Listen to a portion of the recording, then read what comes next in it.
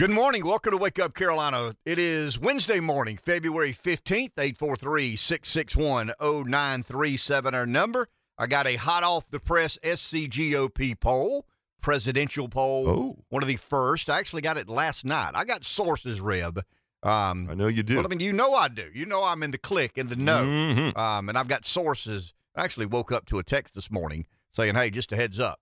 This will break sometime early this morning, but here's the numbers. Awesome. And we'll go over those numbers. And I was going to say, are you going to share? What do I mean? We'll critique and handicap those. Is somebody already on the phone? Yep. Okay.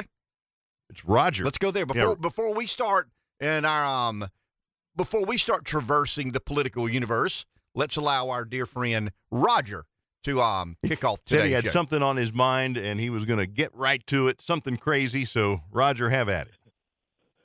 Good morning, fellas. I was just reading. I get up, 4:30 or so, and I start reading all the news, and this aggregate of news that you get on MSN. And now I will say this: I didn't watch any of the Super Bowl the other night. I just didn't care who won. It didn't matter to me. I watched reruns of All in the Family on MeTV. But having said that, I don't know who he was, but this idiot was writing how great the halftime show was. And, of course, I don't understand, and I put a comment on there, well, obviously you're an idiot. It's one of my hot-button issues that these musical folks, or so-called musical folks, that are on the halftime show, or that everybody seems to go crazy over. I mean, we're becoming a nation of idiots, if you think that's music. Now, I got a praise item here. I contacted the new coach by email at Hannah Pamplico because I go over to some games, and I want to give Jamie Johnson credit for bringing a lot of enthusiasm to the program. The only criticism I had of Jamie was the music he allowed to be played. To me, it was an embarrassment to the community and the school. And Trey responded to me that definitely there would be a change in the musical style this year, which means that I'll probably will enjoy the games a lot more without having that head-banging nonsense. Now, I will agree that every generation has its music. But this stuff is garbage. It's not music. Can you go back to the Beatles? And their first hit, I believe, in America was "I Want to Hold Your Hand." If somebody got that song today, instead of "I Want to Hold Your Hand," it would be "I Want to whatever." You can fill in the blank. I mean, that was pretty tame. "I Want to Hold Your Hand," and it was a good song. But I dare to say what it would say today. If you made that music, it wouldn't be "I want to hold your hand." It'd want to be something else. I want to bleep your bleep. Yeah. Bleep it out. I mean, folks, it is a hot-button issue to me. One of the main reasons, like I told you before, that I quit going to Clemson football games. I don't want to listen to that crap. If you think that's music, I'm sorry. You're an idiot. You don't belong with the discourse of things. You are a total idiot. Now, I don't have much I don't particularly care for the boss's music, but I will acknowledge it is music. And, you like it, Ken, and that's great. He's had a couple of songs that I like, Your Hometown and stuff like that. I don't care for his music, but I'll acknowledge it's music. This other stuff ain't music. It's garbage. Thank you. Thank you, Roger. Appreciate that. Now, Roger failed to mention that he was in charge of music at Hannah Pamplico High School back in the day. Oh, yeah, he was a little in more charge. to the story. There is, and it was a steady dose of George Jones, Merle Haggard. I think Hank Williams Jr. might have been on Roger's bad list. Hank Williams Sr. would have been acceptable, but Jr. may have been a bit too rambunctious and a little too new age country music. Look, that's an interesting topic and an interesting conversation. Music is a big part of our lives. I mean, Rev and I did a couple of shows one year during the pandemic when we felt everybody was on edge, needed some encouragement, some spiritual and emotional nourishment or renourishment, and it was probably one of the better couple of days we've had when we did these music montages, gave away some good gifts in partnership with our sponsors. I went back when Roger was talking about, Super Bowl shows. In 1993, they made a big splash with Michael Jackson. I mean, that was a big splash. They went from having the bands. In other words, in 1992, there were bands there. The University of Michigan Marching Band. Oh, really? Okay. Yeah. I wondered when the trend started. The Southern California Marching Band. I mean, I'm not saying that's when the trend. It looks to me. Well, I mean, and I'm wrong there because in 1991, New Kids on the Block. Okay. But really made a big splash in '93 when Michael Jackson. I remember that. Did the halftime show in Pasadena, California, and then from there you've got Clint Black, Tanya Tucker, Travis Tritt, and the Judds did it the next year. The following year, Patti LaBelle, Teddy Pendergrass, Tony Bennett, the Miami Sound Machine. Remember them, Rev? Oh, yeah. And then you get to 1996, Diana Ross. And 1997, the Blues Brothers, ZZ Top, James Brown were the halftime. And these would have been collaborations of different genres of music. You get to 1998, you got Smokey Robinson, the Temptations, Queen Latifah, and the Grambling State University Marching Band. You get to 1999, Gloria Estefan, Stevie Wonder, Big Bad Voodoo Daddy. I've heard that, don't know any of their music. You get to 2000. You ready? Enrique Iglesias, Phil Collins, the Georgia State University Marching Band. 2001. This would have been before 9/11. Aerosmith and NSYNC. 2002 at the Louisiana Superdome, U2 was the halftime show. 2003, Shania Twain. You got no problem with that. 2004, you ready? Janet Jackson, P. Diddy, Kid Rock, Justin Timberlake, Jessica Simpson. That's the infamous wardrobe malfunction. That's right. Yeah, or was it? Or was it? There you go. Here you go, Rev. 2005. 2005, Paul McCartney. I remember. 2006, the Rolling Stones. 2007, Prince. 2008. One of the greatest. Yeah, 2008, Tom Petty, the Heartbreakers. 2009, Bruce Springsteen of the E Street Band. 2011, 2010, The Who. 2011, the Black Eyed Peas. And then you got Madonna, Beyonce. So this would have been, it was Rihanna and not Beyonce this week. Bruno Mars, Katy Perry, Coldplay. This is when I would have probably checked out. So in all honesty, I'm not obviously Lady Gaga and Justin Timberlake. I know who they are. I don't have any appreciation at all for their music. I mean, I guess what Roger is saying, I appreciate their talent. I mean, I went to see the movie A Star Is Born about Lady Gaga. I mean, she appeared in the movie. I mean, the movie's not about Lady Gaga, but she was a female vocalist in the movie. I guess she played Barbra Streisand, or the original one that Barbra Streisand played. Chick can sing. She can sing. I mean, the girl can sing behind off. No doubt. But I don't appreciate the music. I mean, I appreciate the talent. I just don't much appreciate the music. So when I look at, and then you've got Timberlake, you've got Maroon 5, Shakira, Jennifer Lopez, The Weeknd, Dr. Dre, Snoop Dogg, Eminem, Mary J. Blige. But I've heard of all these names. I don't know any of the music. Rihanna is the most recent. But when I go back, I mean, my appreciation probably ended, I hate to say this, but about the time Bruce performed. And that would have been in, once again, that would have been in 2000. What did I say? 9, I think. Yeah, 2009. Because you got, I mean, The Who was the next year, and that would have. The Who would have been, that's kind of that's a celebration of days gone by. Right. I mean, The Who is that would have been kind of a retro act in celebration of one of the great English bands or British rock bands ever. But I mean, McCartney in 05, I don't have a problem with that. I mean, it's a big rock. He's a huge rock star. And then you go to, that might have been the best run as far as I'm concerned, Rev. So in 05, you had McCartney. In 06, you had the Stones. In 07, you had Prince. In 08, you had Tom Petty, the Heartbreakers. And in 09, you had Springsteen of the E Street Band. Yeah, I can handle that. I mean, that's right in my alley. Bad. Yeah, Not I mean, bad. Those are really and truly, I mean, those are iconic rock and roll superstars. Every single one of those people have a place in the all-time great pantheon of rock and rollers. But as Roger said, it gets to a point where, once again, I don't go as far as Roger does, but I never have on this. I mean, Rogers always called people that appreciate that kind of music morons. I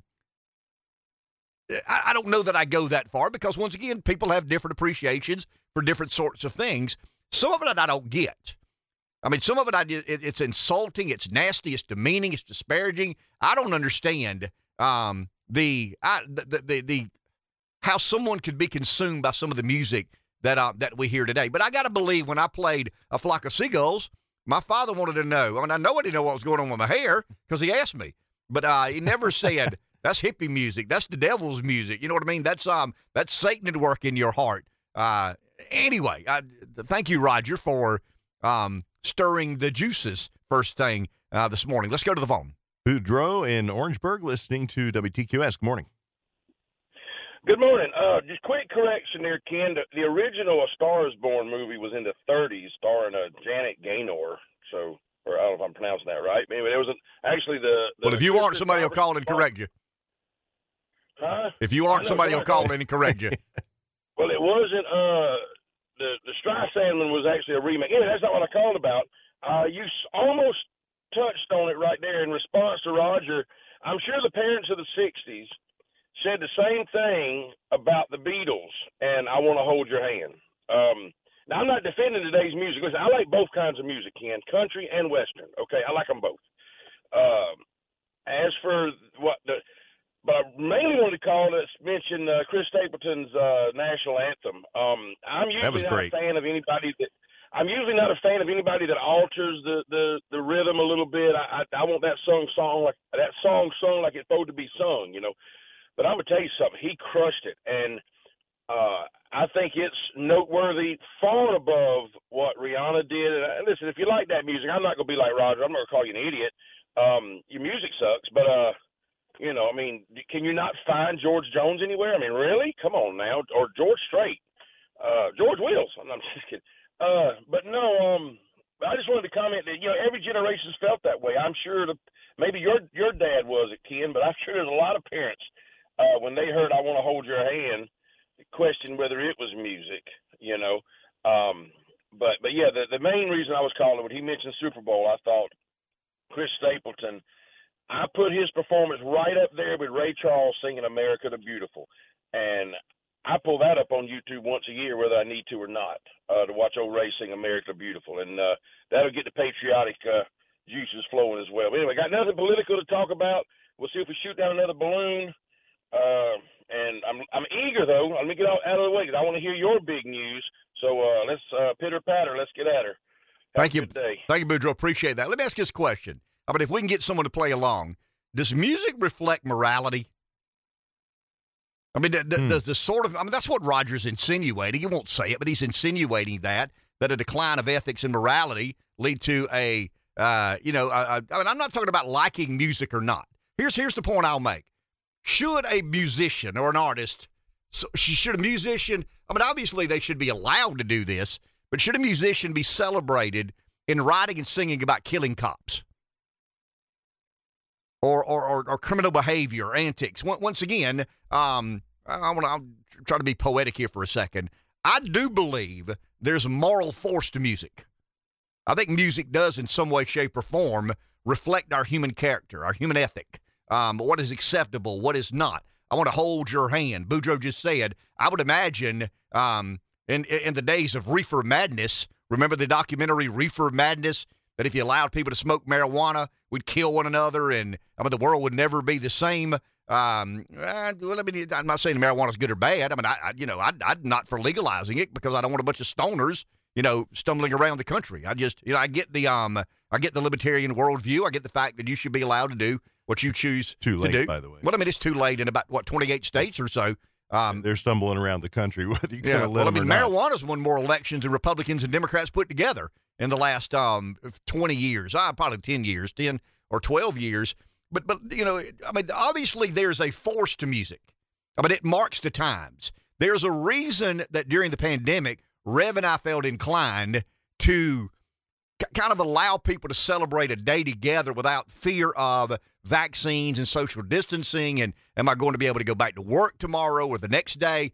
We were in uncharted territory. So where did Rev and I go?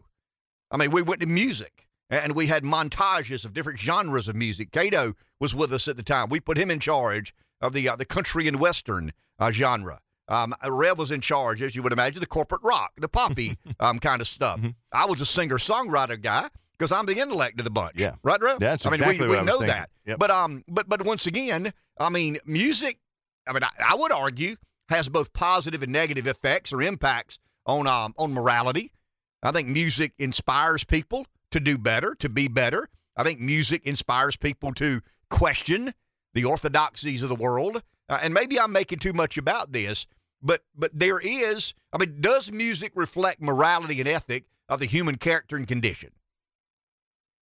I don't know. I don't have any idea. Does music make you feel better at times, Rev? Does music make you feel different at times? It can, sure. Sure it can. Absolutely. It absolutely can. You can reflect.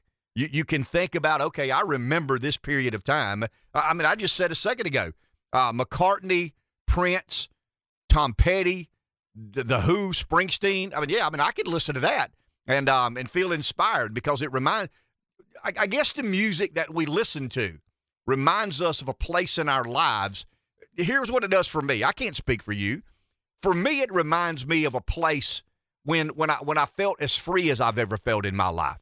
It's hard to believe, Rev, in your youth, you don't have any money. You don't really have any security, but you feel free. You feel unencumbered.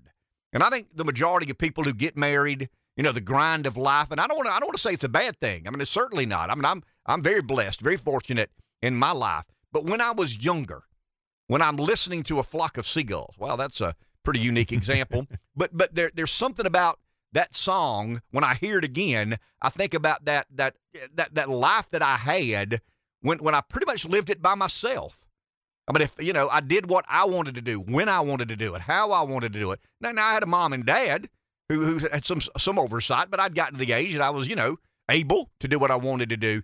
And then you get married, you have kids, it becomes a grind, a responsibility. There's a burden. It's a precious burden.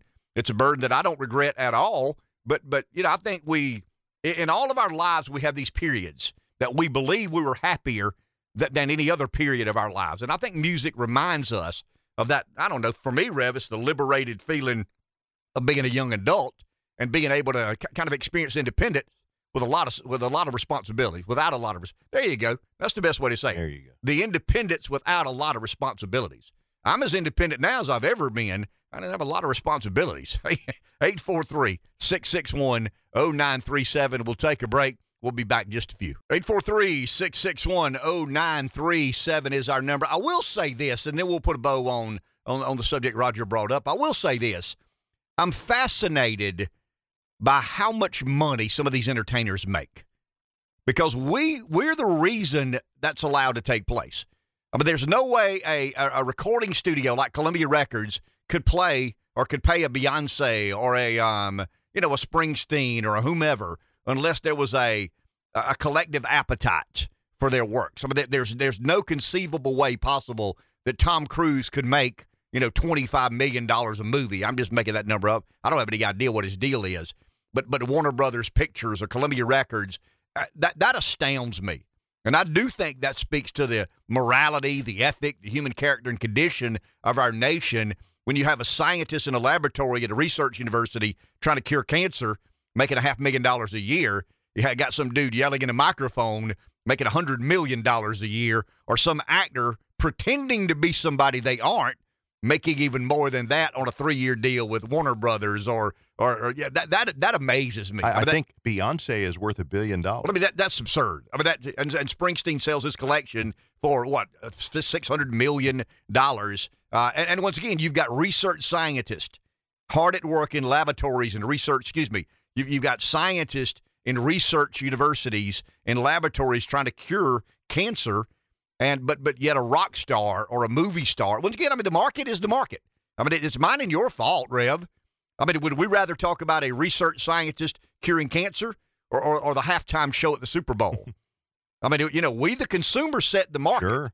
We do. We establish what someone's worth in the marketplace, and we're so gullible. They market these movies. They market these rock stars and country music stars. Some are unbelievably talented. They're equally talented to the person curing cancer in a research hospital, but are they doing a service to mankind or not? I mean, they're entertaining us. So in essence, we've decided that we would rather, our pocketbooks have decided collectively that we would rather be entertained than have cancer cured. Let's go to the phone. Here's Breeze. Good morning. And while we're being entertained, the Chinese are flying satellite balloons over our country. Terrorists are trying to destroy our water supply, our infrastructure, derailing trains. You got plumes of deadly gas going over Ohio. I mean, yeah, we got this. There's not much more important to talk about while we're being entertained in Super Bowls and everything else. That's great. But another thing I was going to ask you, Ken, do any preachers listen to? I mean, I'd like to think they do. Well, these people that graduated the seminary, are they listening to this radio show? Are you aware of it? I know some do. I mean, we had a couple call in, and I've shared text and had conversations with some who, I mean, how many I don't have any idea, Breeze, but yeah, there are some pastors who listen to what we do and share every morning. So what my point is, that boy that calls in the morning, I know Jesus probably loves him, but I'm having a tough time with it, to tell you the truth. And I guess I got to progress a little bit further in my Christianity. But when somebody sits there, and again, I may not be being biblical here, when somebody sits there and basically smugly, spouts all of the stuff that, what's that boy named Bert? That all those stuff that he says that he gets out of the satanic playbook. Hey, this is how you refute this for the Bible. This is how you refute this for the Bible. This is how you make a Christian look stupid. This is how you make a Christian look dumb. This is how you embarrass them. And then you smugly look at them like you're so much smarter than everybody else is. And I feel like the daggone preachers and the pastors and the church and everybody else blew a golden opportunity during COVID to bring more people into the church. And what happened? The church went down. And then when you get guys like the boy Bert calls in, and he's got his satanic playbook where he can refute every little thing in the Bible, say Jesus was just a preacher and everything else. Is there a responsibility for somebody that graduated from seminary to call in and maybe in a more Christian way than I am, in a more biblical way, say, hey, these are the things that this guy is saying, but they're not true because of A, B, C, D, and E. And and again, I would like to know where your references are. When you sit there and you talk about these things that are anti-biblical, well, are you getting it from, so you're obviously getting it from a guy that's anti-biblical too.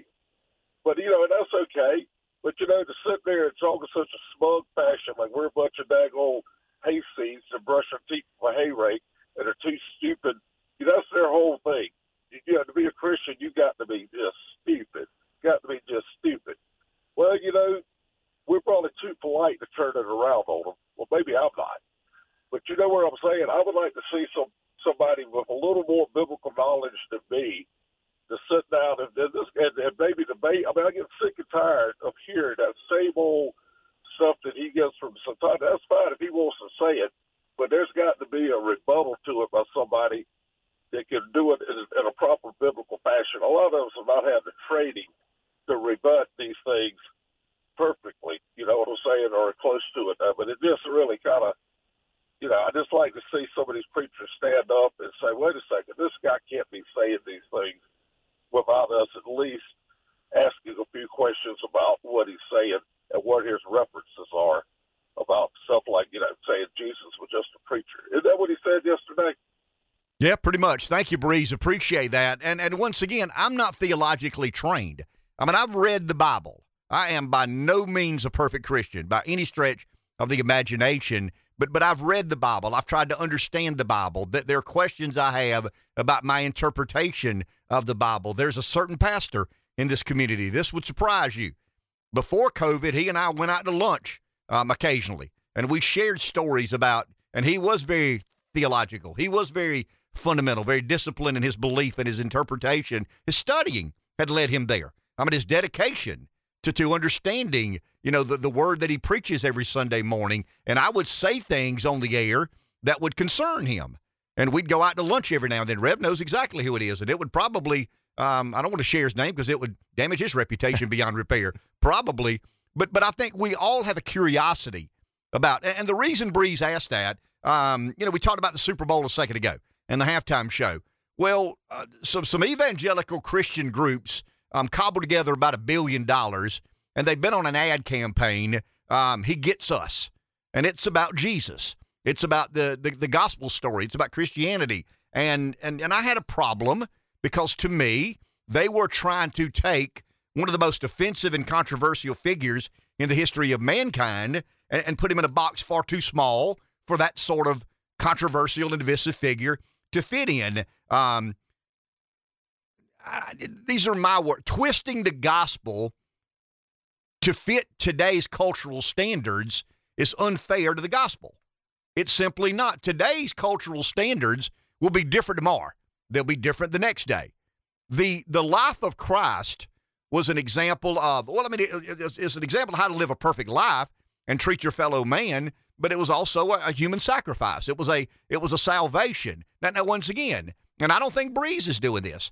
I'm not telling our listeners that you got to believe what I tell you. You got to listen to what I say. I just thought it was very interesting that during halftime of the Super Bowl, which is what, Reb, the most valuable airtime on this planet. Yep. I mean, there's not 30 seconds more expensive. I mean, if you're in the marketing or branding business and you want to market or brand to the largest universe of potential customers, that is when you do it. I think 118 million people watched Rihanna. But you better have deep pockets. No doubt. I mean, if you want to spend, $7.5 million for 30 seconds, then have at it. And this group cobbled together about $1 billion advocating the gospel story, trying to engage, I guess, Reb, 118 million people who may or may not know the gospel story. And I understand the branding, marketing of that. How do you brand Jesus? How do you market Jesus? To me personally, it is personal. I mean, it's my events. It's my experiences. It's my life happenings that have led me to a certain belief that I have in a certain figure that do I give total control of my life to Jesus? I should. I don't. I mean, I'm man enough to admit it. I like to keep 2 or 3 pages of that book to myself so I can do what I want. Like the Jefferson Bible we were talking about yesterday. Certain things about that faith that make me a little uncomfortable. But I challenge myself to better understand that. What Breeze is saying, basically, I can give a very humanistic accounting of Christ. I mean, I can tell you what he means to me, what he's done in my life, how I feel about my relationship. But I'm not theologically sound enough to go into great detail or specificity what the Bible says and how the Bible's accuracy has been challenged. The point I tried to make yesterday, and I stand by this. I mean, I'll stand by. If you're going to tell 118 million people about Jesus, don't try to make him uncontroversial. Don't try to make him non-divisive. He was a very divisive, very controversial figure, probably the most controversial figure in the history of mankind, and stop trying to twist the gospel to fit today's cultural standards or norms. It ain't going to work. Let's go to the phone. JT in Florence. Good morning. Hey, guys. How are you? Hey, JT. Now, I'm not quite sure who Breeze is referring to, but was it your caller from yesterday morning? I think he's talking about Bert, and Bert's let it be known he's a pagan priest. Bert believes in 1,000 gods. I'll say that. So, and I don't have enough time for your radio to go down all of them, but one of them, for instance, 1 Corinthians, where it talks about women should keep silent in churches. You can do this with every single one of the things brought up. But in that same book, it talks about women speaking in church and how that's supposed to be. So it talks about men too, by the way. So it lays it out for men and women. The point is, if you just take that one example, a full reading and a full understanding of the context clearly tells you more is going on than the simple, well, it tells women to be quiet in churches, so there you go. Anything other than that. No, the Bible's about the context. There's a whole book in Philemon, in the end of the New Testament, written about how slaves are not just people who are owned by, that they're your brother. And this was written to a former slave owner, and he's sending the servant back to him and saying, this is your brother now. So it's not. I encourage everybody, not to let your heart be troubled too much. People are going to believe what they want to believe, and those references are things you can get from a lot of websites. But truthfully, if you really look at every single thing that was mentioned, there are answers in Scripture. To your other point, and let me say this, to your other point about the commercial. Okay, so in Jesus' time, some people came to him simply because they heard he was doing miracles, right? Correct.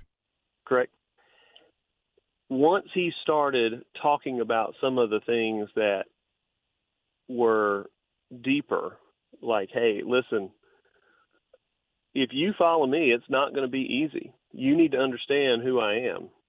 That's when people started going away. But initially, to come to him, people didn't need to have the whole story. Some of those people who were drawn to him simply because they heard somebody's out there doing miracles. I don't know what's going on. We got to go see what's going on. Some of those people stayed, and some of those people left. Unless what they're saying is untrue, biblically speaking, I don't have a big problem with saying, here, let me tell you about somebody. Because how can you tell somebody all there is to know about Jesus in 20,000 Super Bowl commercials, much less one, right? But I'll be honest with you. I didn't pay attention to those commercials as much. I think I saw part of one. But if you're saying what was said was untrue, like it specifically depicted him in a way that the Bible says is not true, that's one thing. But if it simply said he's a God of love, that's not wrong. That's not all he is. And when people come and figure that out, they'll have a choice to make. Fair enough? Fair enough. Thank you, JT. Appreciate. That's kind of an interesting take on it. I'm not offended. I'm not bothered by it. I guess if we've got stages of adulthood in Christianity, I mean, I'm not in puberty, but I'm certainly not in the winter of my understanding of the complexities of Christ and the Bible and the gospel story and what it means. And I'm talking about theologically speaking. I mean, I get lost because I'm not versed. I'm not trained. I'm not educated. I'm kind of self-taught and read a lot, trying to better understand. I'll say this, and then we'll take our next break. I had an interesting conversation just last week with a listener, and the listener said, hey, somebody was in our business the day before yesterday and asked this question. And, I don't mind being the topic of a conversation that I don't have anything to do with, but he said, does Art understand that getting run out of politics allowed God to open an even bigger door with more influence? I mean, I don't have an office in the State House. I don't have a couch owned by John C. Calhoun.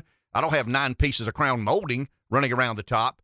But I really believe this sincerely, that my past misgiving or transgression led to God opening another door. His grace, his mercy, his forgiveness is the only reason. I mean, I didn't go looking for a radio show. Rev can recount the story better than I did. I mean, I was a disgraced, scandalous politician, wondering if he could put Humpty Dumpty back together again.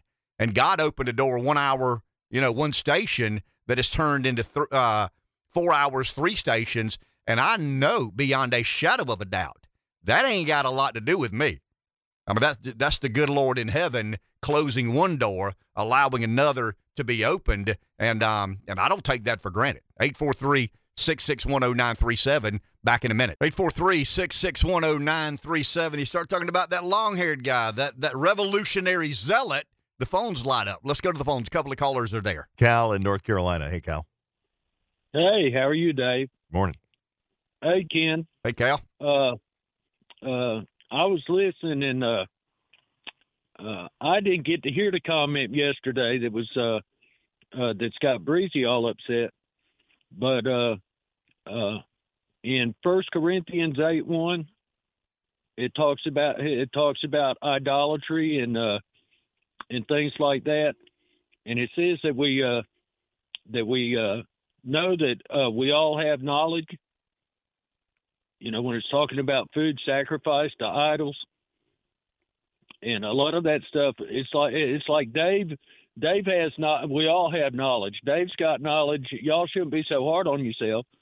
Dave's got knowledge on how to operate a radio station, and Breezy knows how to run a health fitness place, and you know how to make truck beds. And idolaters, they understand idolatry, and the Bible says we all have knowledge, but knowledge puffs up, but love builds up. You know, so we're supposed to be building one another up, and love's the more important part of the story that some people don't have knowledge in. In other words, the ones of us that are mercy and love and kindness to one another, and that's our religious belief. Love builds up, and love prevails. That's what the Bible says. And was it Dave? Well, I was going to say, well explained, Cal. We're going to try to get this next caller before we take our break. Hard break, top of the hour. I think there's another caller there. Mike in Darlington. Hello, Mike. Hey, Dave. I think you can sum it up. It's in the Bible. It says, "If I have all power, if I can heal the sick, if I can do anything, if I have the tongues of men and angels, and have not love, I have nothing." And the whole thing about it goes to three questions: Who's Jesus Christ? What did He do for you? And what are you going to do about it? Thank you, Mike. Appreciate that. 843-661-0937 is our number. Wow, we could. I mean, this is a subject that every time we touch on, the phones light up. I mean, that people just have a lot to say, genuinely trying to understand more and more and more about their faith, their relationship, what they believe to be true and what they don't believe to be true. Let's go to the phone. Got 45 seconds or so? Yeah, Anthony, North Carolina. Hello. Yeah, Ken, it's Anthony again. I just wanted to say that I had the same conversation yesterday with a truck driver. He heard your radio show yesterday. We were talking about it. It's funny, though. But I just wanted to say that all religions have miracles. If a Muslim woman having a baby and they're having problems, she prays her God to please bring me a miracle, and he do. She going to have faith in her religion just as strong as a Christian would or Hindu would. And to me, God just laughing at them because he has control over all of them. But my thing is that Christians, are they the only religion that don't have a dietary program in their religion? If so, yeah, covered dishes at the Baptist church. Hey, hang in there. We got to take a break. Back in a few. What I really want to know is, would Jesus be a Democrat or a Republican, and am I on the home team? am I with the good guys? That's what I really, really, really want to know. I mean, the central debate that I'm trying to argue, I'm texting a couple of folks here during the break, was Jesus as radical and as much a zealot and as disruptive as I imagine he was? I mean, that's kind of, that's one of the, there's a lot of theological debates about Christ and how much of there's a book, Zealot, and, overthrowing the Roman government, and it gets in the weeds a bit. And I'm not trying to argue that he was that. I mean, but was he as zealotry? Was he as disruptive? Was he as divisive as I imagine? And some of the things I've read lead me to believe. Let's go to the phone. Someone's there. Anthony from North Carolina hung on through the break. Hey, Anthony. Yeah, Ken, first of all, I believe Jesus probably would have been independent. And, yeah, he probably wasn't a zealot, because any time that somebody is a zealot in this country or in the world, and they're trying to change things for the good, the evil kills them, assassinates them, or put them on a cross, or wherever it goes. But my question was, is the Christianity, me and the guy had a conversation, and it seems to me that the Christianity religion, the only religion that God doesn't give his people a meal plan, a dietary plan, what to eat and what not to eat. Because, you can go to over there in India, and they'll be over there starving, but they have a cow walking right beside them, and they won't kill it. But my question is because Christianity doesn't have a plan where God tells them what to eat and what not to eat, are we, what's the word for it? Are we keeping the pharmaceutical companies going by being overweight and bad health? The other countries, they have a plan from God on what to eat. They don't have the obesity problem, the health problem that we have. We as a country of Christians don't have where God tells us what to eat, what not to eat. We eat everything. Just pray over it, and it got us in a place where we're the most obese and the most sick country there is. Is that because our religion don't give us a plan on what to eat and what not to eat? I don't have any idea. High fructose corn syrup. When I look at some of the thank you, appreciate the call, Anthony. When I look at some of the charting of obesity and unhealthiness and insurance actuaries and the cost of health care in America today, I mean, the one, and I'm not saying this, it's all to blame, or there's one particular issue we can blame for it all, but high fructose corn syrup is absolutely one of the central ingredients to our obesity problem, the expensive nature of our health care. I mean, we can argue about big pharma lobbying the government, the insurance companies lobbying the government. I watched some of the Murdoch trial. I hadn't watched much this week. I watched a little bit yesterday. But we always debate how to elect judges in South Carolina. I've come up with an argument. Let the lawyers pick half the judges. Let the insurance companies pick the other half, because that's who we argue over. I mean, the trial lawyers have one perception. The insurance companies have another perception. So when we argue about should we elect judges, should we appoint judges, should they have lifetime terms, 10-year terms, what criteria should we institute as a, kind of a requirement to become a judge? During the Murdoch trial, there's a lot of debate about insurance companies and insurance settlements and the lawyers meeting at Hilton Head with the Trial Lawyers Association, and they're having a fundraiser. I mean, one of the witnesses basically said, before I got there, I had to go buy a fundraiser, and I think it was for Senator Harpootlian. And Senator Harpootlian's a defense attorney, representing Alec Murdoch. So the guy sitting there made a contribution. I mean, he's the Mallory Beach lawyer. Remember the boat race in Paul, and the young lady got killed, and there was a big lawsuit pending. So the Beach family attorney is being cross-examined by Senator Harpootlian's team, and Senator Harpootlian received a contribution from the lawyer. I mean, it's just a very incestuous system. No question about it. I want to get there's a couple of interesting. I mean, I've held on to this poll for long enough, but I got an SC-GOP. Let's go to the phone. Someone's there, and then we'll kind of get in the world of politics. Joel in Marion. Good morning. Good morning, gentlemen. How are you? Hey, Joel. How are you? Doing fine. Listen, I was interested. What reasons did the man who said Jesus is just a preacher have for coming to that conclusion? I would imagine he is. He has studied certain material that have convinced him. I mean, I would argue, political spin. If you read Breitbart, you think everything's the Democrats' fault. If you read Huffington Post, you'll think everything is the Republicans' fault. Neither is true. So he's disputing the biblical accounting. Let me back up. He's disputing the biblical interpretation that Christians have of the life of Christ. Okay. Well, I have a master's in divinity and a doctorate. Most of the people that I talk to that come to these conclusions like to point out things like contradictions, or this says this one place and says in the other, and they dismiss it as being totally irrelevant because it's not true, because it contradicts, failing to realize that the truth is not in what is written exactly, but what is meant. For instance, and you read John has a Passover date of one thing, and Synoptic Gospels have another. Well, now they find out that there's two different calendars being used in each one. So there's no lie, there's no contradiction. It's the way that it's seen. And it's really a shame that, these are superficial reasons, because the depth that's required to understand it requires a lot of prayer and study, as well as a lot of delving into it for your own personal enrichment.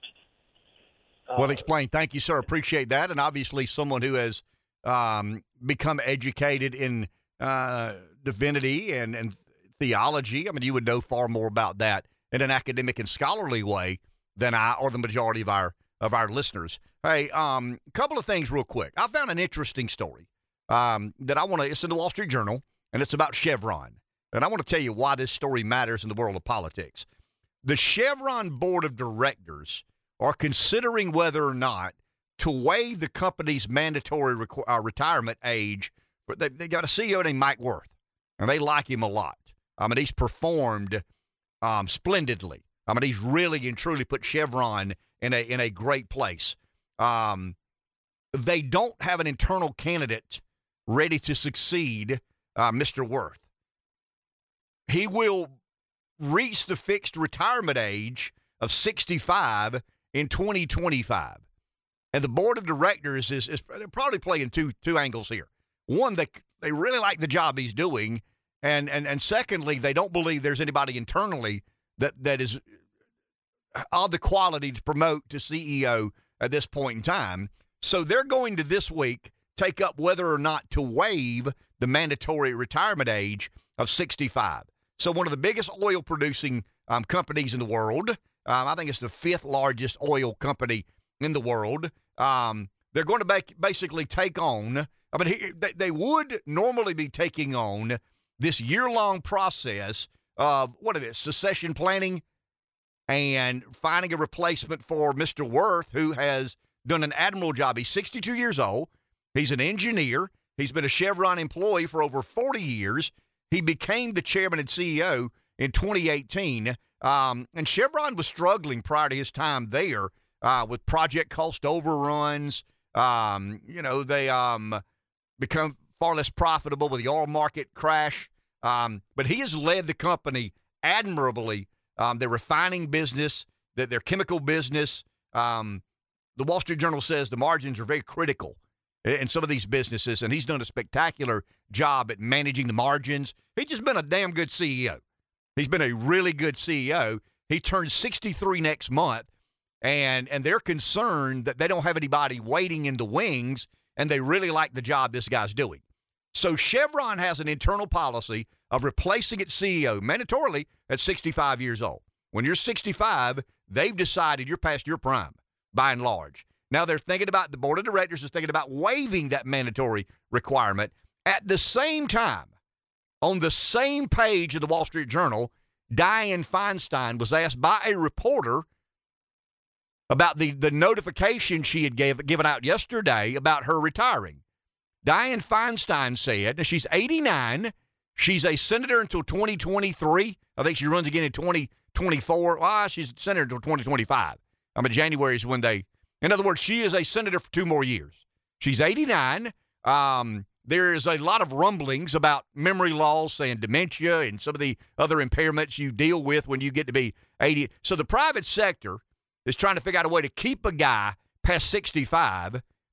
Dianne Feinstein was asked by a reporter yesterday about the announcement she made, and she answered, and I got it verbatim in the Wall Street Journal. Well, I haven't made that decision. I haven't released anything.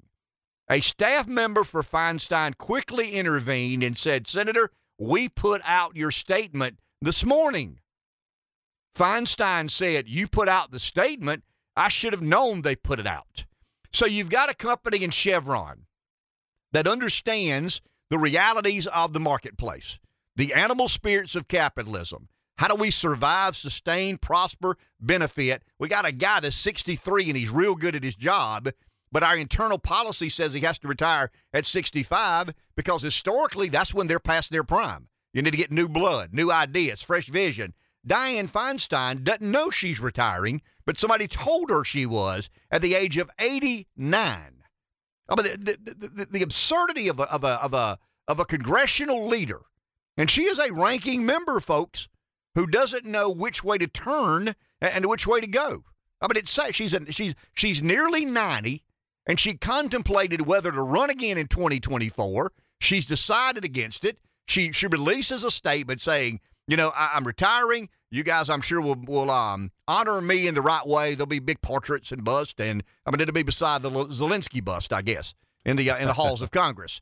But those two articles are on the same digital page of the Wall Street Journal. And if you wonder why we're screwed, you got one for-profit company looking at the world in a fundamental way. It's a margin-driven world. It's a performance-driven world. It's a meritocracy. You better run the oil company as it needs to be run, or you don't survive. And then you've got a lady nearly 90 who says she's not running again, but had to be reminded on the same day she made the announcement by a aide who intervened with a reporter to remind. So here's the story. You ready? Dianne Feinstein's been told she's retiring. Wow. And we wonder why we worry about our superpower status and where we stack up. And here we are trying to manage the affairs of Ukraine. And you know, I got a story here of Saudi Arabia. I mean, the never-Trumpers always talk about Trump and Saudi Arabia. Well, we got a big story here about Biden and Saudi Arabia and what his brother did in regards to Saudi Arabian lawsuit that he helped settle. And he basically said, because it's the Biden name. But when you want to know what's wrong with government and what's right about the private sector, one is measured by results. Chevron has a guy doing a great job, but the policies say he can't do that great job for a couple of years. They're trying to figure out a way to waive some of the mandatory requirements, and Feinstein has been told that she's not running for U.S. Senate again. 843-661-0937. Let's go to the phone. George in West Columbia. Morning, George. Good morning. I was calling about your comment about Jesus being a radical.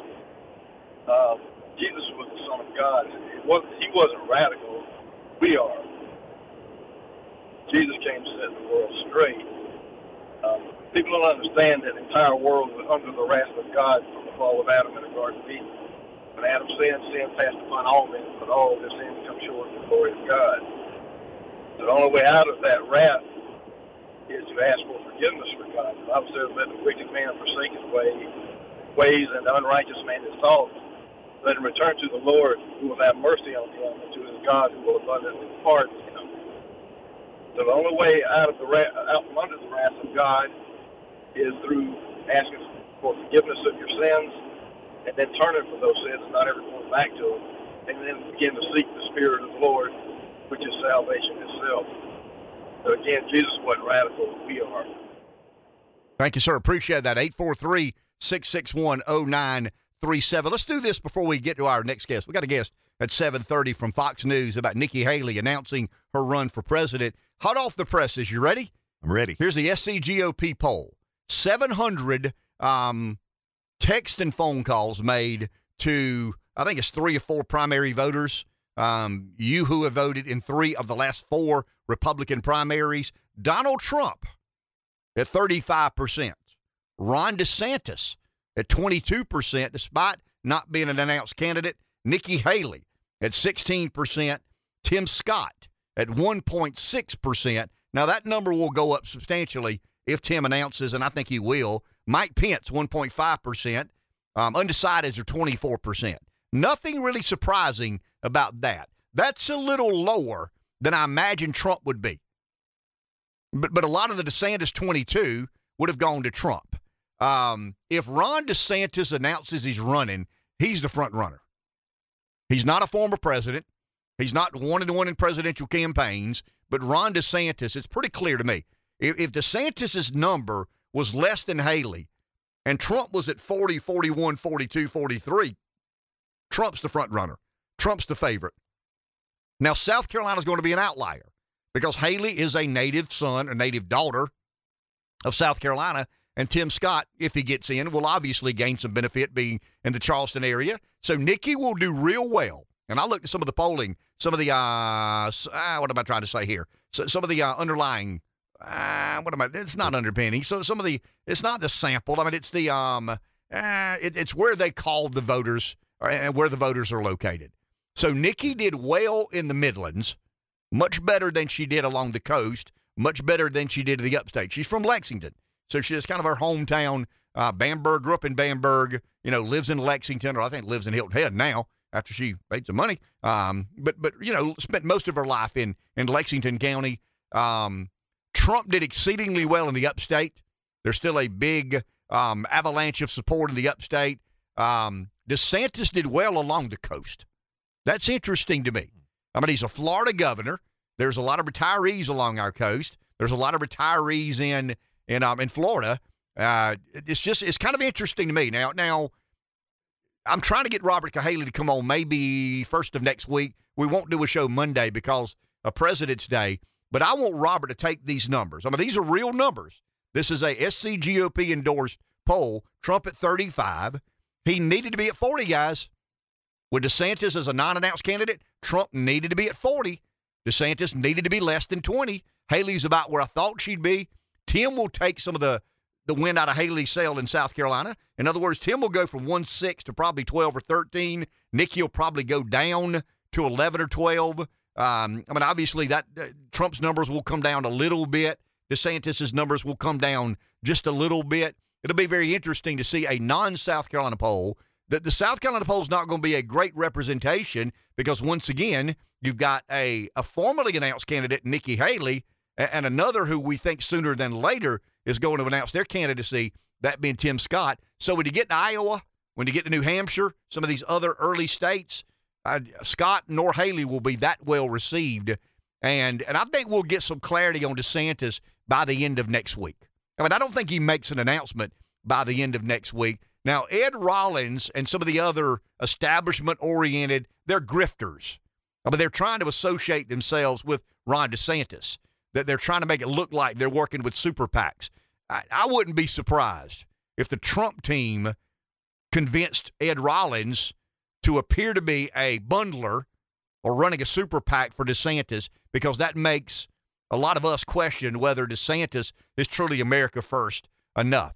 So we got this linear graph. We talked about it. On one end of the extreme is Chris Christie. I mean, he's an absolute establishment Republican. On the other is Donald Trump, the quintessential America firster. There's a 50-yard line halfway down that linear graph. I think Nikki Haley's on the wrong side of the 50. I think Tim Scott's on the right side of the 50. But I don't think Tim Scott is as close to America first as Ron DeSantis is and will be perceived once he announces he's getting in. And I just don't think DeSantis can wait. I mean, there's not a corresponding political job. I mean, if he gets out of the governorship of Florida, as I think Jeff said yesterday, what does he do? Sit around and go on Fox News for 2 years? I mean, it's hard to re-engage. So I think it's almost essential that he announces probably in the month of March that he's running for president. And when Trump's numbers came in less than 40, DeSantis is more than 20, I think there's a new front runner in the Republican primary. Really? And, yeah, I mean, above 20 as an announced candidate, below 40 as a former president. Now, that's odd. We don't have former presidents running for office much anymore. But Donald Trump has lost a little bit of his shine. I mean, he's still the leading candidate. He's still the top Republican, but he's lost a little bit of that luster and shine. 843-661-0937. We'll take a break. We'll be back in just a few moments. 843-661-0937. I go back to the poll, and I just think Nikki's problem's going to be, I mean, what did Bob Dylan say? You got to serve somebody. And there's this big dividing line in the Republican Party between America First and establishment. And I think the majority of Republicans are looking for, not the Trumpsters. I mean, the Trumpsters are diehard. I mean, he's their guy. And it's 30, 33, 34, maybe 36 or 7% in some places. But I think the majority of Republicans are looking for a hybrid. But it's going to have to be closer to America First than it is a Chris Christie or Mike Pence or Mike Pompeo. I just don't see a candidate like that gaining much traction. I really don't. Rev, I think there's been an evolution in the Republican base. It is kind of an anti-globalist, anti-interventionist, anti-establishment mindset. I'm not saying it's where the party should be, but it's absolutely where the party is today. So maybe to quote another Bob Dylan song, yeah. the times they are changing, and Trump changed those in a very, very in a mighty way. Republican strategist and Metropolitan Republican Club leader Krysia Lenzo is with us. Ms. Lenzo, good morning. How are you? I'm doing great. Good morning. So do you agree with my analysis that Nikki's job, as she announces her candidacy, is to be somewhat of a hybrid, just enough establishment, just enough America First? I would completely agree because that is really her background. She started out as a never Trumper before resigning to serve in the Trump administration, and then she worked and supported the president. And she certainly has that, she certainly has the chops. She was a former ambassador. She was a governor. So she is that great hybrid because she has the international experience, but she also has the gubernatorial experience as an executive role. So I would say if you were to pick someone who fits that, it would be Nikki Haley. That being said, are the Republicans going to get behind her? I think it's a long shot at this point. What do you think her struggles will be? You talked about some of the exemplary qualities. What do you see as some of her impediments to gaining traction in a primary? I do think she's going to be labeled the never Trumper that she initially was. Even one of the pro-Trump PACs, one of the leaders, Taylor Budowich, he came out and said she's just another career politician. And that's really how she's going to be painted because she's only had these career politician type roles. She's never had the business experience that President Trump has had. So I think that's going to be glaring when she walks on a debate stage against the former president. And also there is that level of respect there. I mean, when she gets on a debate stage again, I think I don't think she's going to slam President Trump as hard as some of the other candidates are going to. And that's going to be evident as well. Many people are saying she's not running for president. She's running for vice president at this point. Let me ask you a question. If Trump's not an 800-pound gorilla any longer, is he a 700-pounder? Is he a 600-pounder? Is he a 500-pounder? I mean, I'm one that believes his value has been diminished, but not greatly nor significantly. Where do you have Trump as we move forward and add candidates to the field in this Republican primary? I would say he's a 700-pound gorilla because when you look at the math, there could be dozens of other candidates, and it's going to be a crowded space. And when that happens, it's going to be 2016 all over again because it's going to be 30 to 40% of the party already supporting Donald Trump. And all these other candidates, whether it's Tim Scott, whether it's Mike Pence, whether it's DeSantis, they're just going to dilute the rest of the field. So it really doesn't even depend on how many people enter the race. It really depends on when they leave the race. And at this point, it's just going to be more and more people entering to try to get their name out there. And we'll see that. Another weird way to analyze, but if Trump has diminished from 800 to 700, is DeSantis the 300 or 400-pound gorilla in the room? And everybody's kind of waiting to see whether he gets in the fray or not. I would say that's precisely correct But if you look at it, this is what more than percentages, you look at policies. Whether you like Trump or not, whether you like DeSantis, I mean, at this point, they have the same policies. We're looking at rhetoric here. We're looking at personality. So whoever gets in the race, they really have to make a name for themselves on how they're going to differentiate from President Trump's policies. And as you started off, I mean, they're not a lot of the Republicans want America First policies. They're no longer the party of the establishment. They recognize that there's corruption in D.C. The only people who can change it are those who support America First. And when we look at the geopolitical landscape, where we have balloons practically every day flying over our country, who's going to solve these problems? It's likely going to be someone who is very much aligned with President Trump. You're a strategist. I'm a radio show host. I point out all the problems. It's your job to tell us the solutions to the issues. I don't care who the nominee is. If they don't do a better job of when I'm talking about the ground game, unsolicited mail-in ballots, ballot harvesting, identifying folks who will vote in primaries or general elections, you can't go in Arizona 250,000 votes behind, 400,000 votes behind in Pennsylvania, 300,000 votes behind in Georgia. What have the Republicans do to catch up? What have they done to catch up to the Democrats in this post-COVID voting month instead of election day? Well, nobody likes to talk about election integrity because that is almost a taboo topic at this point, but they have raised awareness, whether people want to air it on national news or not. The Republicans are working behind the scenes to make sure that we don't have another issue in Arizona again, as we even just saw most recently. So there are intelligent lawyers who are finally getting ahead of the curve when it comes to mail-in ballots, ballot harvesting. And I mean, a part of this is also we have to assume that there's going to be a level of fraud, as we saw in some of the past election cycles, that we can't account for, but that's going to make us work that much harder. We have to work harder in those states where we know we're vulnerable, where we know that Arizona is corrupt. We have to get into Maricopa County early. We have to make sure that we are watching for some of these election irregularities. It can't happen again if we're going to win.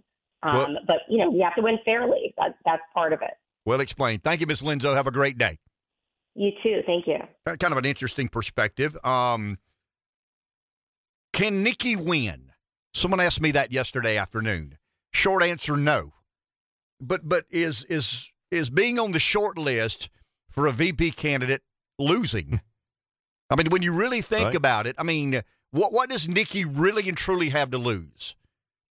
And my relationship with Nikki goes back to 2010. I've said it before, and I'll say it again. I don't know of a radio show host who had a closer view at the ascension of Nikki Haley than I did. I mean, I'm running for lieutenant governor. She's running for governor. It's a Gresham Barrett, Andre Bauer, Henry McMaster primary. You got a sitting AG, a sitting lieutenant governor, a sitting member of Congress, and a kind of a young House member from Bamberg. And the next thing you know, Sarah Palin at the crescendo of the Tea Party shows up in Columbia, endorses Nikki Haley, and as we like to say in Paris and Pamplico, the rest is histoire. And so I mean, I had a very up close and personal view of the ascension of Nikki Haley, and I said it, and I'll say it again. She is going to be unbelievably disciplined. She is as ambitious as anybody I know and have ever known in the world of politics. I just don't know the lane. I mean, I think you've confused people by, promising to never run against Trump and admiring the work of Donald Trump. And now it's time for a new generation. Well, I mean, is it America first or not? Is it establishment or not? I just think she's tried to have it not both ways, Reb, but every way.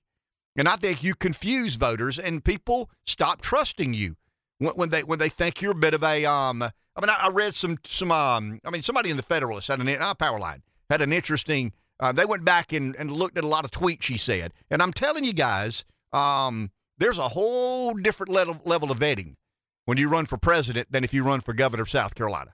I mean, you get fairly thoroughly vetted if you run for South Carolina statewide office. I mean, I can vouch for that. I mean, they know a lot of things you did and when you did it, why you did it, and how you did it, and they take that narrative and run. It's called opposition research.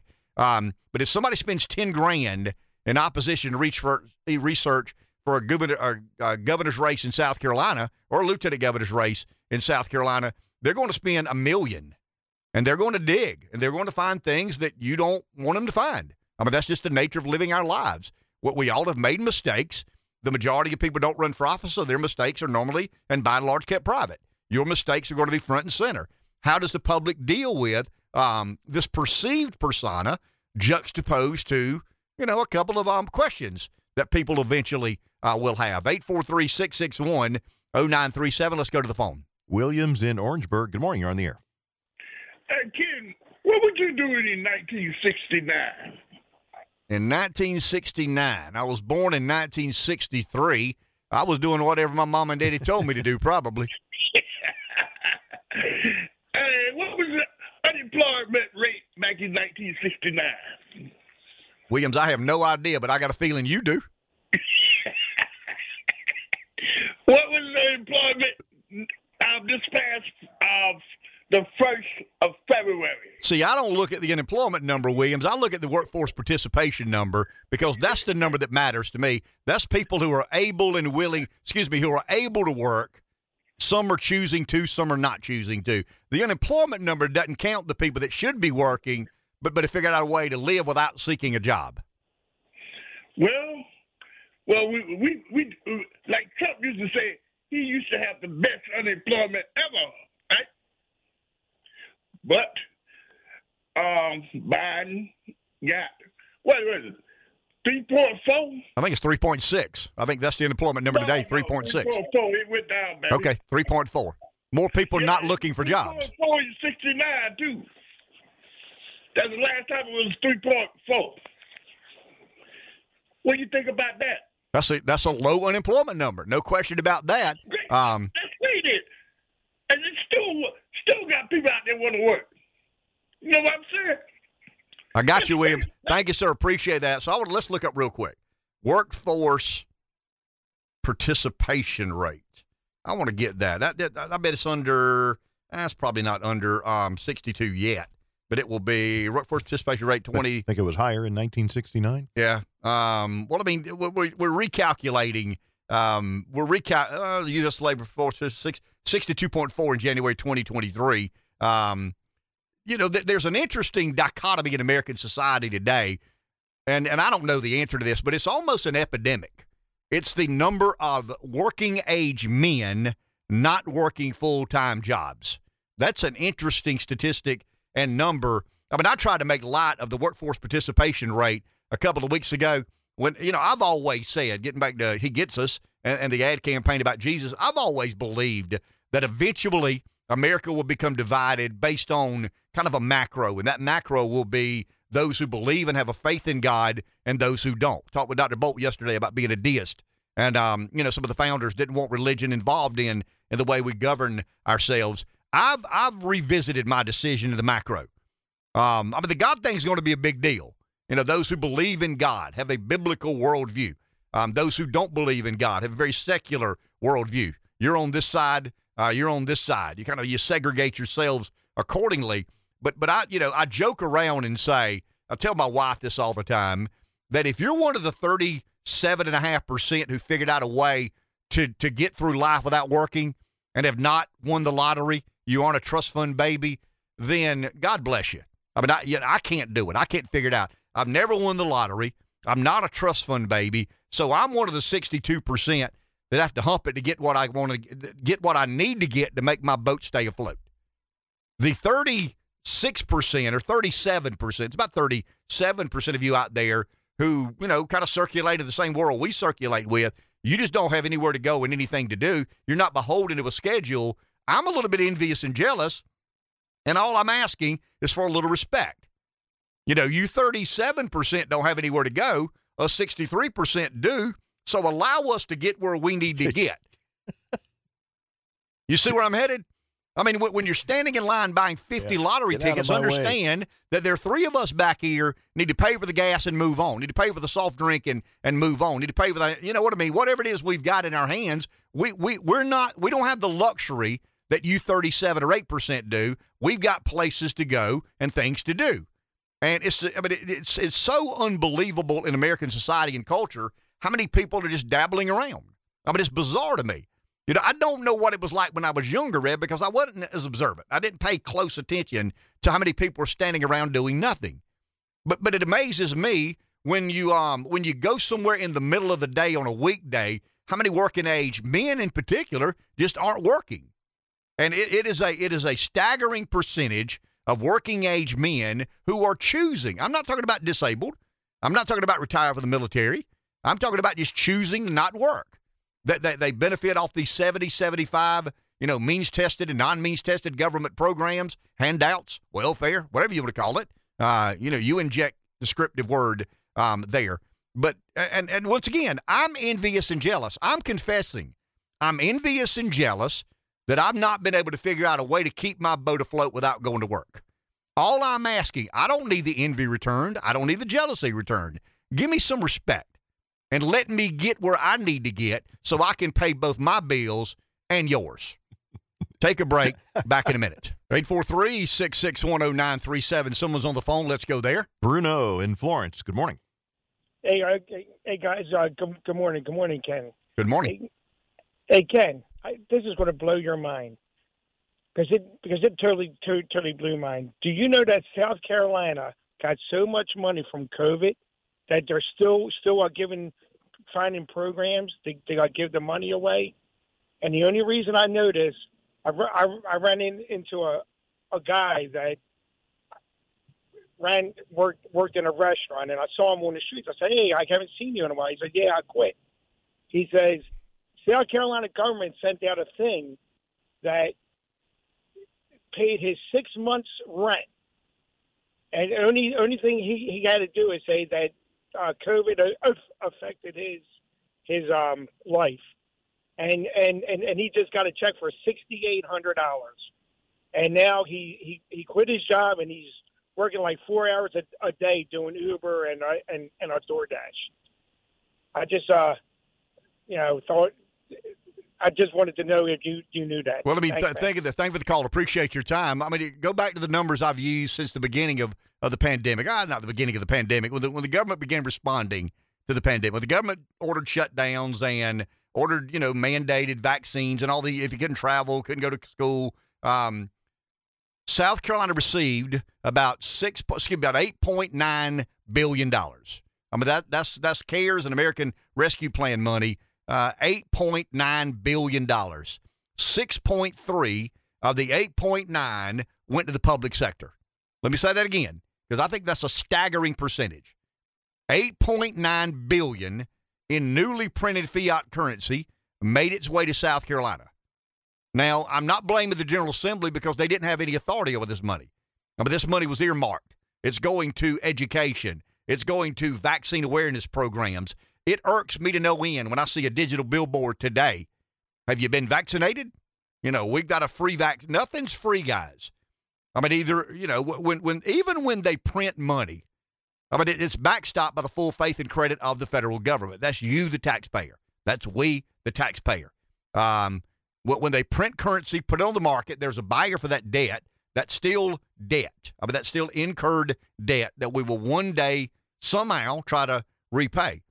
But 6.3 of the $8.9 billion in fiat currency that the government created out of thin air went to some government agency somewhere to do something with. I don't have any idea how much education got. I got a buddy in the banking business, and he tells me that the government agencies that he banks, and I'm talking about school districts and local governments, they have more money than they've ever had. That's why he's a little bit skeptical about whether or not we'll have a recession, because the public sector still has so much money backstopped by whom? The private sector, of course. I mean, that's the way the world works today. So when I see a digital billboard, and I see them today, I mean, you'll see one today, COVID Vaccine Awareness Day. Stop by, call 1-800 such and such, and get your free vaccine. Wow. We're still encouraging everybody to be vaccinated, despite some of the newfound information that questions the durability and effectiveness of said vaccine. Take a break. We'll be back in a few. Hey, we do this every Tuesday, Wednesday, and Thursday. Today is no different. Health insurance is complicated.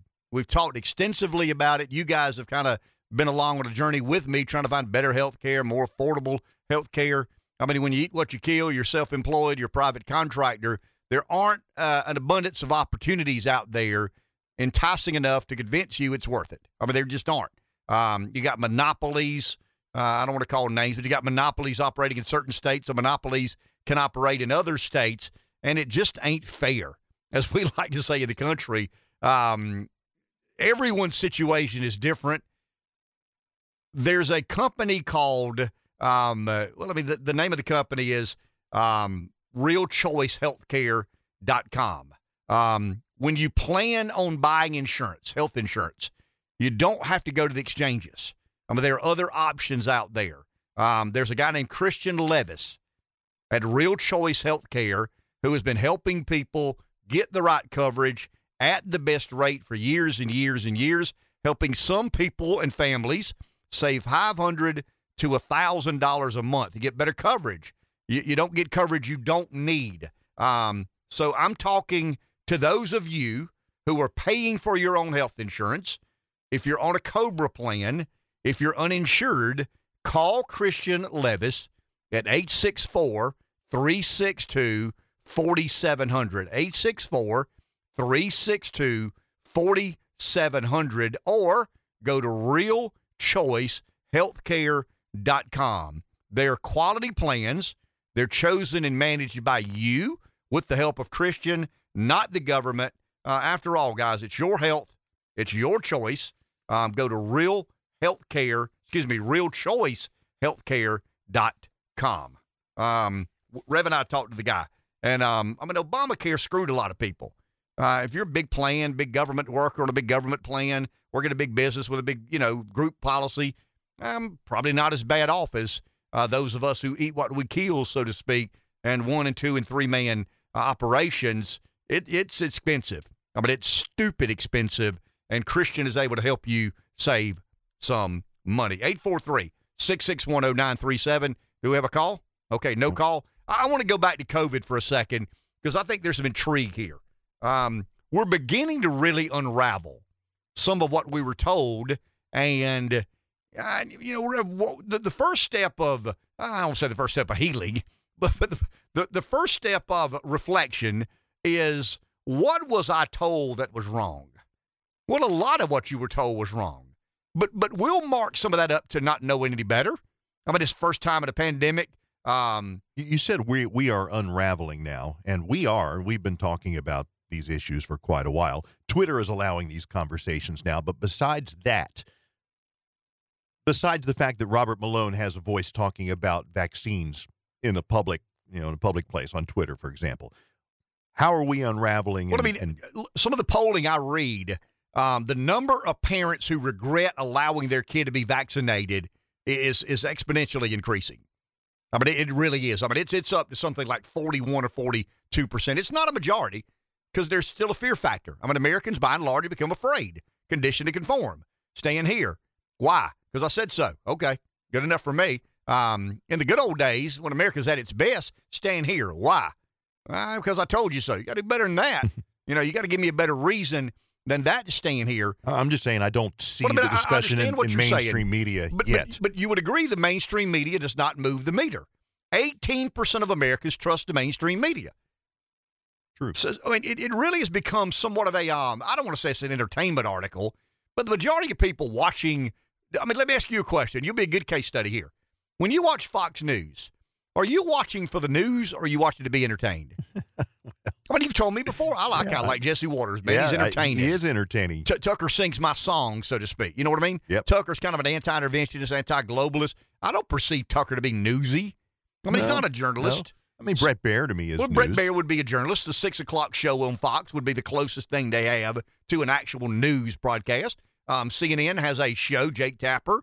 I mean, they would argue he's fair and impartial. I don't believe that, but they would. The liberal side of the debate.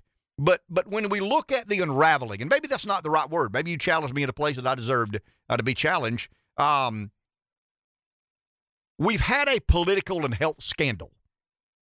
And Robert Malone, the guy responsible for part of the science to create the mRNA vaccine, wants that debate to be had. I mean, he wants it in the public, and he was silenced for a while. Correct. Because Twitter was not owned by Elon Musk, and they censored a lot of the debate. They tamped down the opinions. I think Nancy Mace, I'd love to get this. See if you can find this during the break, and we'll play it in our next segment. Nancy Mace challenged some of the Twitter executives or former Twitter executives on why they didn't allow a Stanford-educated physician's opinion to be heard, why they didn't allow a Vanderbilt-educated or a Duke-educated or a Harvard-educated physician. I'm not saying those guys are they probably are, on average, smarter than the majority of Americans.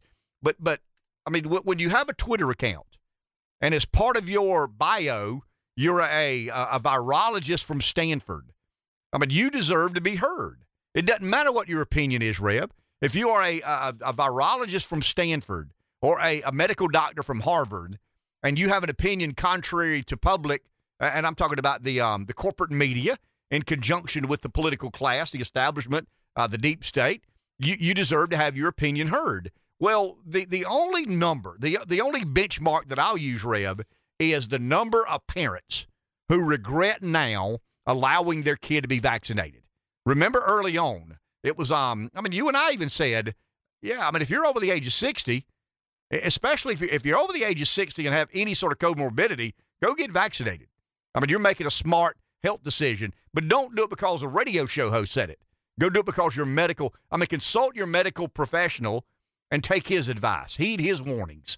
And the majority of medical professionals now, there's a pretty good consensus now that agree it's still the case. If you're over the age of 60, if you have any comorbidity, and I'm talking about obesity or immunodeficiency, you need to go get the vaccine. I mean, it improves the likelihood of you not getting sick if you get COVID.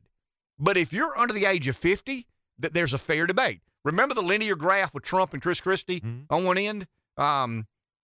There's kind of a linear graph. When do I get vaccinated? When do I get vaccinated? If I'm an infant, I don't get vaccinated. If I'm 5 years old and healthy, I don't get vaccinated. If I'm 15 and healthy, I don't get vaccinated.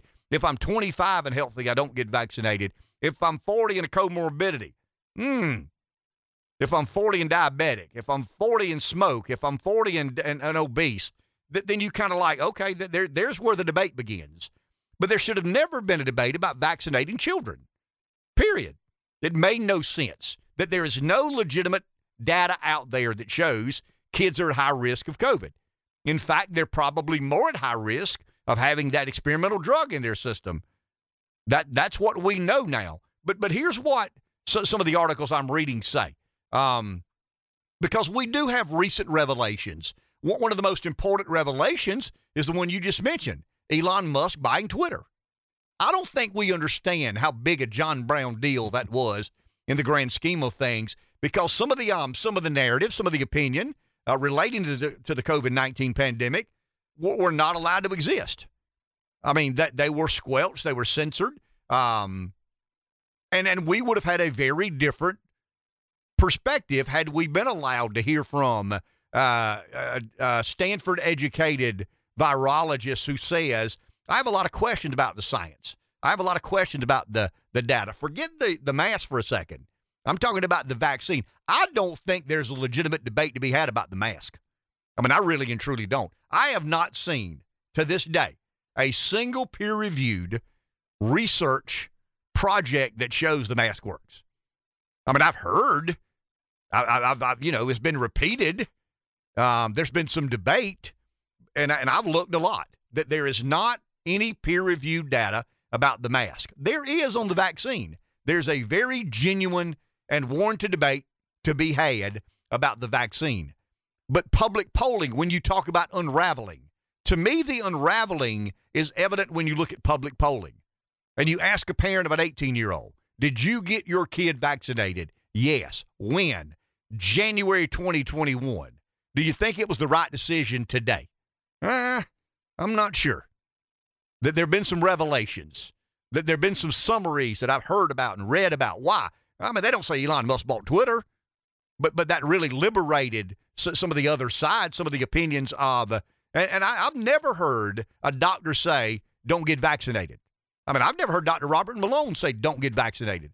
I've heard Dr. Robert Malone say, if you're young and healthy, there's consult your medical provider. But Pfizer doesn't get paid unless they inject vaccines. And you really go back to, and here I try to turn everything into politics, because I read an article in Zero Hedge. Imagine that. Zero Hedge has a controversial article. But they actually go all the way back to Western populations and the Hobbes-Locke debate about, Leviathan and the security government provides, this priestly form of authority that government provides. I mean, that's Hobbes and some of the language he wrote in Leviathan, and that's actually his words. A priestly form of authority, and then you've got Locke, who says these systems of protection are not warranted, or should never be warranted above personal privilege. In other words, if Dave Baker is allowed to make a decision without government consent, then Dave Baker needs to suffer the consequences or reap the benefit of making said decision. But we gave in to this priestly form of government or authority because we were made to. We weren't given any options. You want to keep your job? You want to maintain your active status in the military? You want to keep your business afloat? You want to get back into good graces of commerce and the economy? Then you must do these things. And there's a big debate now about whether or not there's going to be, obviously there are political consequences, but is there going to be some legal consequence? And that's why I've always said behind door number 1, behind door number 2, and behind door number 3. Well, we kind of opened the door to door number 3, right? With Twitter, the Twitter executives visited the oversight committee, and they basically said, we goofed up. We admit it. We screwed up. We're a private company. They didn't say we conspired with government because they can't say that. I think they did, and I think eventually we find out of the Hunter Biden laptop story how complicit Twitter was in conspiring with the government to make sure a certain narrative was not in the mainstream to affect potentially the outcome of an election. And that interests me a lot. I find it very curious as to how much Twitter and the FBI talked. I find it very curious that Twitter was in on the FBI's plan to make sure the Hunter Biden laptop story was viewed as Russian disinformation. But none of that interests me like COVID. None of that. I mean, I'm very interested in that. I know it's part of my job to understand it, to report on it, to engage our listeners in a conversation about Hunter Biden, Joe Biden, Twitter employees. But nothing is like the vaccine.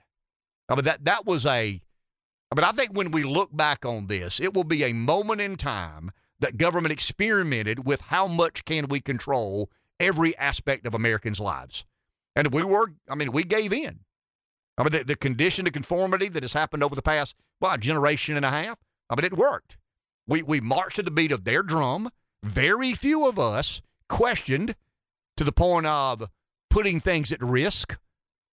I mean, I've got friends of mine who didn't want to get vaccinated, but they chose to be vaccinated because their livelihood was at risk. How many doctors have you and I spoken with, Rev, off the record, who said, and they'll do the old, it's all about the money. You know, they'll rub their fingers together like, you know what it is, man. You say it over and over and over again. It's all about the money. So I still believe the story to come that could potentially reshape the narrative is who knew what, when about COVID and the vaccine. And I think you got to get to Fauci. I think you got to get to Pfizer executives. I think you got to get to big pharma lobbyists. I mean, I think there are a lot of things in play here that we've not even touched. We have a pretty good understanding of Twitter and the FBI. We have a pretty good understanding of Hunter Biden and Joe Biden. I mean, Jim Biden now is being accused of getting in on a deal with Saudi Arabia. You know, that was always Trump's safe haven. The never-Trumpers would say, what about Trump and Saudi Arabia? Well, I mean, I wonder if Trump bumped into the Bidens when they were cutting a deal, and wonder if Ivanka, Jared, and Jim Biden rode together on the same train. And to declare Kushner and Trump, or Ivanka and Donald, similar to Joe and Jim Biden and Hunter Biden, I mean, those guys have never run a business. I mean, Donald Trump built a fortune, an empire outside of government, and then he involved himself in government. The Bidens did it a little bit like the Clintons. I mean, the Clintons got into politics and then started a foundation and then got rich. And the Bidens are, I mean, I'm not saying they're sleazy as the Clintons. They're obviously not as bright as the Clintons, because the Clintons are a lot savvier and smarter than the Bidens are. Somebody on the phone? Let's go there. Bert in Florence. Hey, Bert. Good morning. You sure do get long-winded sometimes, I tell you. 4-hour radio show, my man. That's the true. idea. You know, when the whole thing started, I heard some of the people who were, involved in making that process say, this is going to kill people. This is not ready. This is not a good thing. And that caused me to pause. And then just for asking questions, that's all I was doing, is saying, what about this? I got banned for 30 days just for asking questions. And that convinced me somebody's hiding something. There's literally, and I'll jump on a conspiracy theorist. So that's the thing. I'll go down that road, and that convinced me there was something wrong. Now, I've had COVID twice. I have had 2 heart attacks. I have all kinds of other things that should have convinced me to get the shot.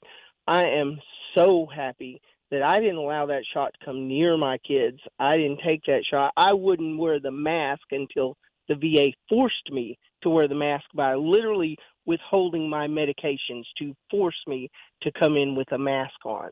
Okay, that's how much against it was. I had 5 cops show up at a doctor's office to escort me out because I wouldn't put on a mask. I think every time I hear, so-and-so, dropped dead of a heart attack in the field, this young guy just fell over dead, I'm just ecstatic that I did not go down that road. And I worry about every person who did, because I've got family who took that shot because they couldn't go on a trip without it. They couldn't go to work. My wife had been with her job for 17 years, and I was okay with her, telling her job that if they try to force her, because they were talking about it, that she would quit. 17 years just gone. I was okay with that to protect her from that shot. I worry about anybody that took that shot. I didn't get to hear you early this morning, and I know you got some calls about yesterday. And one thing I did hear yesterday, I want to say, these listeners of yours that think, they need to say, oh, I'll pray for Bert. I'm not offended by that. I'm not the least bit offended by that. I want them to know I will light a candle for everybody like I do every night. I'm totally okay with your version of that.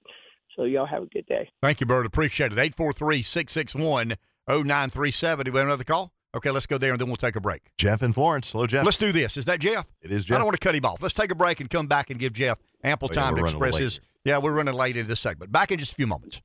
You know, I spend a lot of our time, or I've spent some time recently criticizing libertarians for their, unwillingness to give in to the Republican creed, the Republican Party. That there are a couple of seats out there in Congress that I believe Republicans would have if not for libertarians. But when you really think about it, and I want to be fair to libertarians because I've got a big libertarian streak about me. The intellectual framework of libertarianism is to question government. I mean, that's not the official definition. I'm not presuming that's the official definition. But if libertarianism as an intellectual framework, once again, I think it's hard to govern in a libertarian way. But I think a libertarian-leaning Republican is the kind of Republican we need involved in politics because, once again, they don't give into the politics of emergency. They don't give in to the whims and wants of a bureaucracy or an administrative state. And once again, that's not an official definition by any stretch. And I do get angry with libertarians when they vote for the libertarian candidate, knowing he's going to get 2% of the vote, but the Republican loses by 0.5%. And every libertarian's not going to vote for the Republican, but the majority will. the lion's share will vote for a Republican. But when I look at COVID and I look at some of the after facts, and I'm talking about the studies that have been, the Department of Health in Florida have basically made it illegal to give a vaccine to a male under 40 because of pericarditis and myocarditis and some of the uncertainty surrounding the vaccine. But once again, both parties gave into the politics of emergency. Libertarians and their intellectual framework is to be highly suspicious of anything government demands us to do.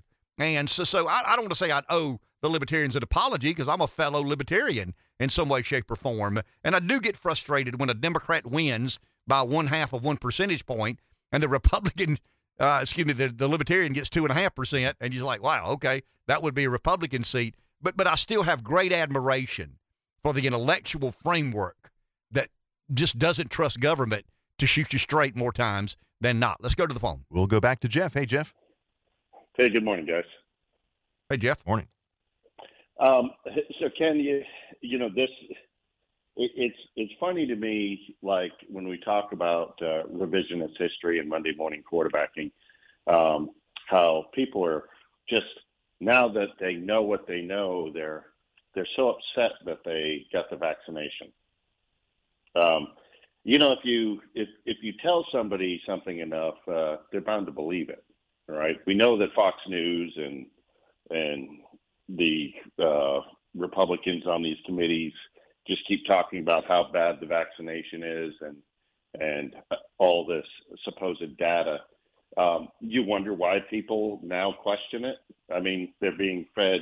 It doesn't all work. This information. The main reason people don't trust it doesn't work. Can you say it doesn't work? Sure, I can. Okay. Let's go back to quote after quote. No, effective? let me finish. Let's go back to how many Democrats and Republicans, this was bipartisan, said that we're having a pandemic, an epidemic of the unvaccinated. If you get the vaccine, you're not going to get COVID. If you get the vaccine, you're not going to give anybody else COVID. Those were just fundamentally dishonest. Nobody knew that to be true, but those people said it because somebody in the politics of emergency industry said, that's how we convince people to go get vaccinated. But we know now that getting vaccinated doesn't stop you from getting COVID.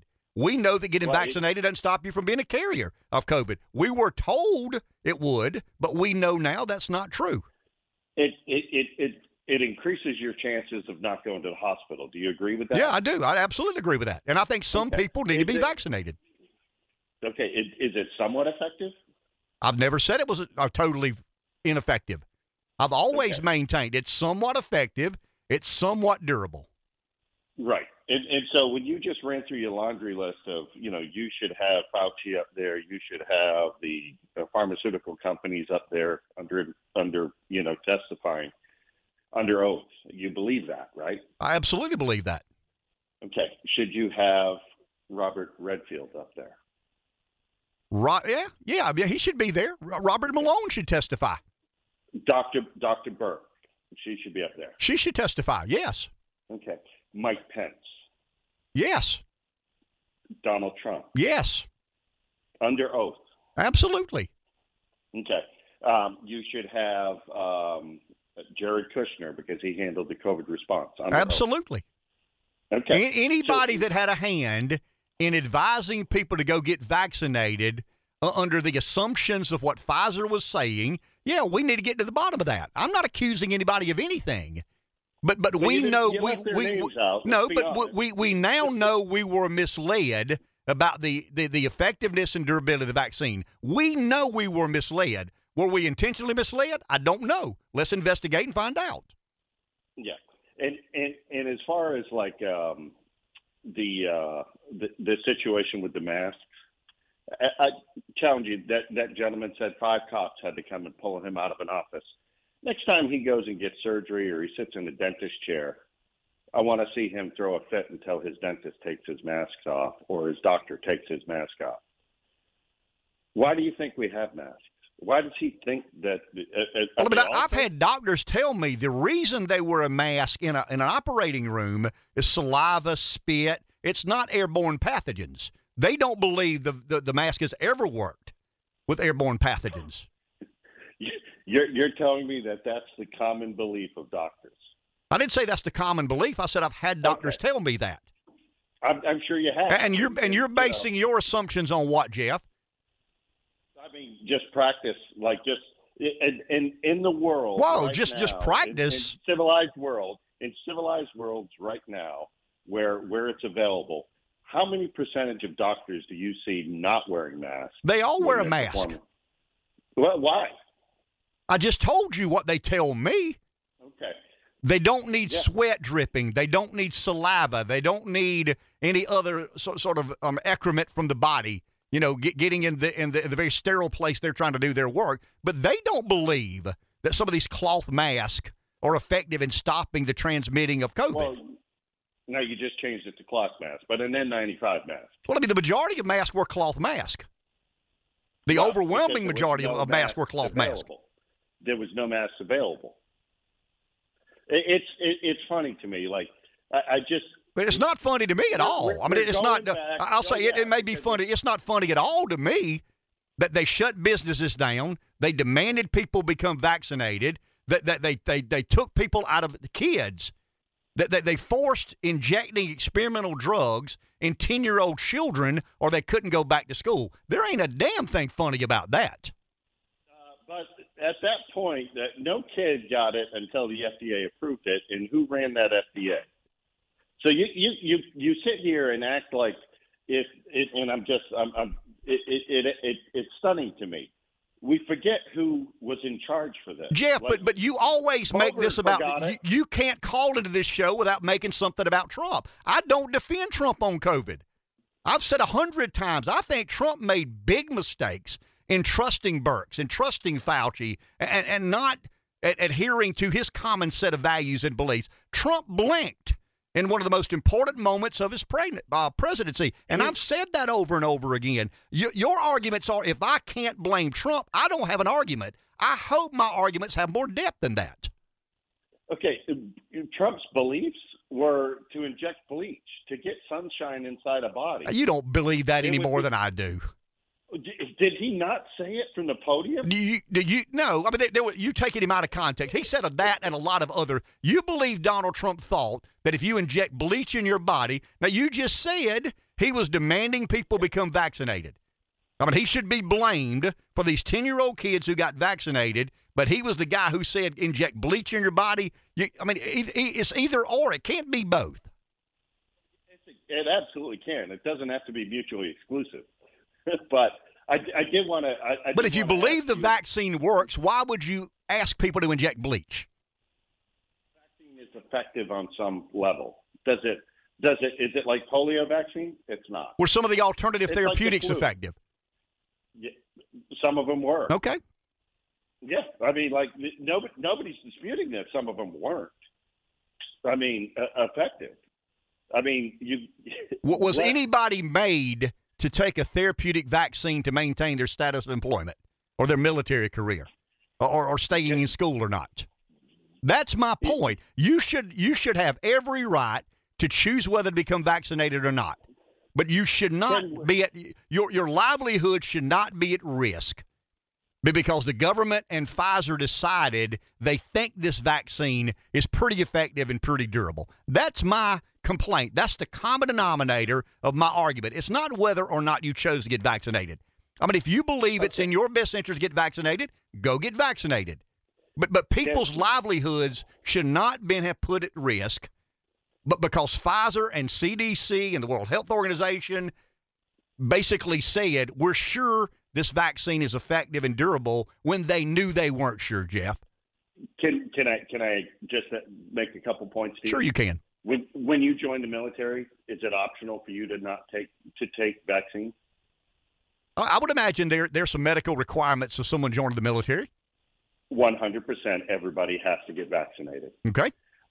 When you work in the nursing facility, around, in nursing homes, assisted living, are you aware that you have to take a mandatory TBD test and take yeah, that have been thoroughly vetted, and they have received the common approval that a new drug would receive? Yeah, about 8 to 10 years. But you're aware that their job is it is a requirement, and they can't go to work if they don't do this. Correct. If they take an FDA-approved vaccine, that works. And so there are. Can you run a business without insurance, Ken? But Jeff, are you arguing that the vaccine works? I mean, is that the point you're making? I'm arguing that we always do things that are mandatory. When have we ever done this before? When have we ever approved a vaccine from start to finish in less than a year and commanded or demanded people take this vaccine or lose their job? When have we ever demanded for-profit businesses to shut down or else? I mean, I don't know of an example of that. I mean, I've been around 60 years. That there is not a single example in the history of my life that I can remember government demanding of the private sector and people who live and operate in the private sector what they did during COVID. There is no precedent to that. There isn't a precedent for that, but I'll say this. You can't discount the miracle that was the Operation Warp Speed in getting this drug to market. And so, Fair enough. Thank you, Jeff. Appreciate it. I got a couple of comments. First of all, the vaccine, of course, was announced after the election.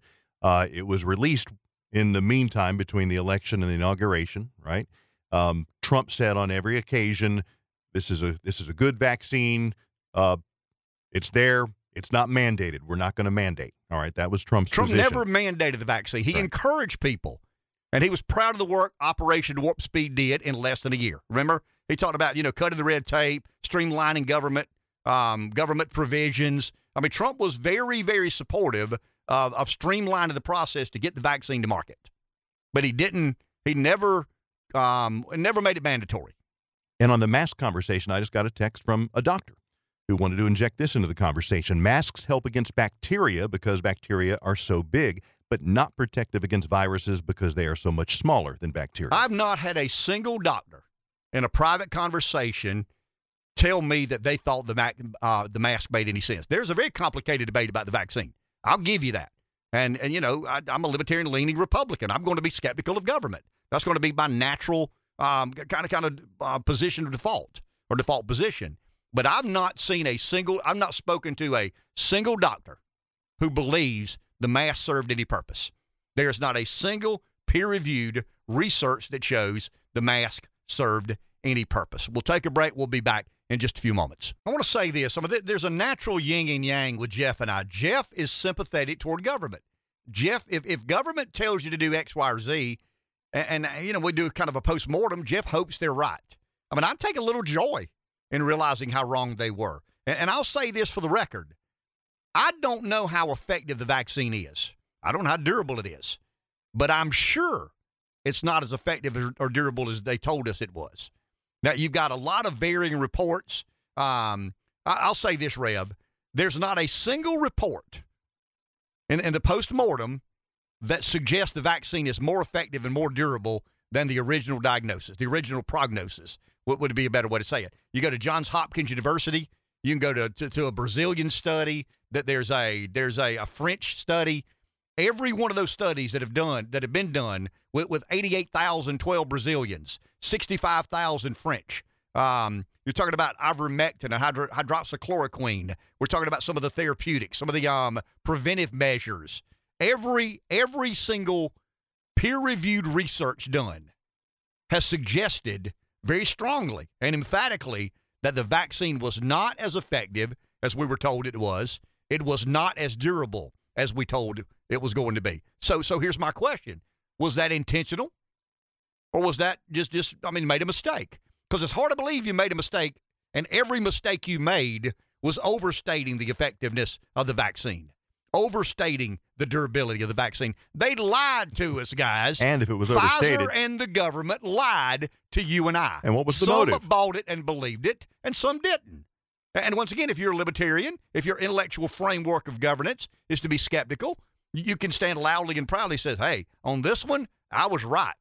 If you're on the liberal side, more trusting, more sympathetic toward government, you were just wrong. And I understand it's easier to convince you were wrong than it's easier to convince you were misled than to mislead you. Let's go to the phone. Jeremy in Florence. Good morning. Hey, y'all. So I've called before and talked about intellectual honesty, and these two issues we've heard this morning about unemployment rate and COVID are great examples of a lack of intellectual honesty and lack of true brain power being used. Turn off the news and not pay attention to it for just a minute. And just look around, see what's happening. Let's go with the unemployment rate first. Supposedly, unemployment is the greatest in the history of the world. Since 1969, I heard. I wasn't alive then. I have no idea. I can take their word for it. But what I do know is this. Wherever I go, everybody's looking for employees, right? Wages are up, but nobody can find someone to work. I'm in the construction business. I pay $20+ an hour for someone else to do the job. And what LPNs make, who go to school for a couple of years to get a degree. You don't have to have a degree. I can't find employees. Why is it no one can find it? Why do the restaurants have to close on Monday? If employment's so wonderful, everybody's got a job. Well, it's not true. You look around and notice it's not true. But if we don't start with the conclusion and actually try to find the answer, we might really come to some truth. Now, COVID's another great example. Now, everyone in the military is vaccinated, right? Correct. Okay, then nobody in the military gets COVID, do they? There are thousands today with COVID in the military. Everyone in New York is vaccinated, right? Everyone is. They talk about it like triple, quadruple vaxxed, right? Whatever the latest version of fully vaccinated is. In New York City, everybody's got it, right? Is there any COVID in New York? No one's sick, are they? But they are. So it doesn't work, does it? I don't need a scientist to tell me. Look, there used to be a day when people looked at science that way. A dude was sitting under a tree and an apple fell, and that gravity now wasn't a thing, right? We finally figured that out. What about electricity? All these ways that we discovered the most magnificent things that now we take for granted. When we didn't start with the conclusion, we just looked around and used our brain and said, you know what? There's just something not right about that. Let me figure it out. Stimulus response. Look, we're living through it right now. Just look around. It doesn't work. Thank you, Jeremy. Appreciate that. 843-661-0937. There's an article I'm going to try to find during the break about, and it's got some of Hobbes and Locke in it. But once again, guys, that there's something in all of our DNAs that we either trust what government says or we don't. I'm not saying I think government lies at every turn. I think government misleads. I think government intentionally misleads. Those with a liberal mindset, something in their DNA, they find government more trusting, more trustworthy. That's in your bones. I mean, that's who you are. But as Jeremy said, look around and tell me things are good. Back in a minute. Did you ask Roger if it was okay we played that song? I did not. Okay. We should. I just want to make sure. He's got a short list of music he approves of, Rev. Yeah. The rest of it is garbage, just absolute garbage. That might be in the right time frame of Rogers. Well, but I think he said the last song worthy of listening to was written in 1973. It was probably a Johnny Cash or Merle Haggard song. I'm just making a wild guess. Let's go to the phone. Here's Jamie. Good morning. Good morning, Ken. Golly, man, I love you to death, but when Jeff calls in, he's the only other person besides Hannity that makes me yell at the radio. That guy, I want to hear his argument, but he doesn't have an argument. He always calls in and throws, starts throwing these arrows out there, waiting for something to stick, but he never has follow-up to what he wants to argue about. He cannot follow his argument through. And it just drives me nuts. Now, you told me one time if you don't like to listen to him, turn him off. Nah, I like yelling at my radio. So keep having him come on. But at least, Jeff, have an argument that you can finish. Thank you, Jam. Appreciate that. 843-661-0937. I want to get into the weeds for a second because I think this is a good opportunity to go down this road. I'm always waiting on these chances to play Smart Boy on the radio every now and then. There's a guy named Edward Bernays, Bernays. He wrote a book back probably 100 years ago, back in the 20s, called Propaganda. He's known as the father of modern propaganda. He was a social scientist. He studied a lot in psychological manipulation, and he basically says, and I'll quote from the book here, Rev, because Jam's right. I mean, when we were told a narrative, and the narrative was the vaccine is effective and durable. But they didn't say it was perfect, but they said it was effective and durable. Highly effective, highly durable. I mean, they're recommending to the point of demanding, to the point of mandating that you get this vaccine. It didn't matter. It didn't matter what the facts said. It didn't matter that we didn't know a lot of things. Once again, and this goes back to the book Propaganda, because Bernays says, I want to get this quoted exactly right. You ready, Rev? Mm-hmm. He says that the conscious and intelligent manipulation of the organized habits and opinions of the masses is an important element in democratic societies. In other words, it doesn't matter what the truth is. I mean, if we've got this preconceived notion, there's a way to convince the masses that it's true. There's a way to convince the masses that it's accurate. Now, we know, Rev, and I think this is what Jam's talking about. I can quote Johns Hopkins. I can quote a Brazilian study. I can quote a French study. I can quote a Iranian study.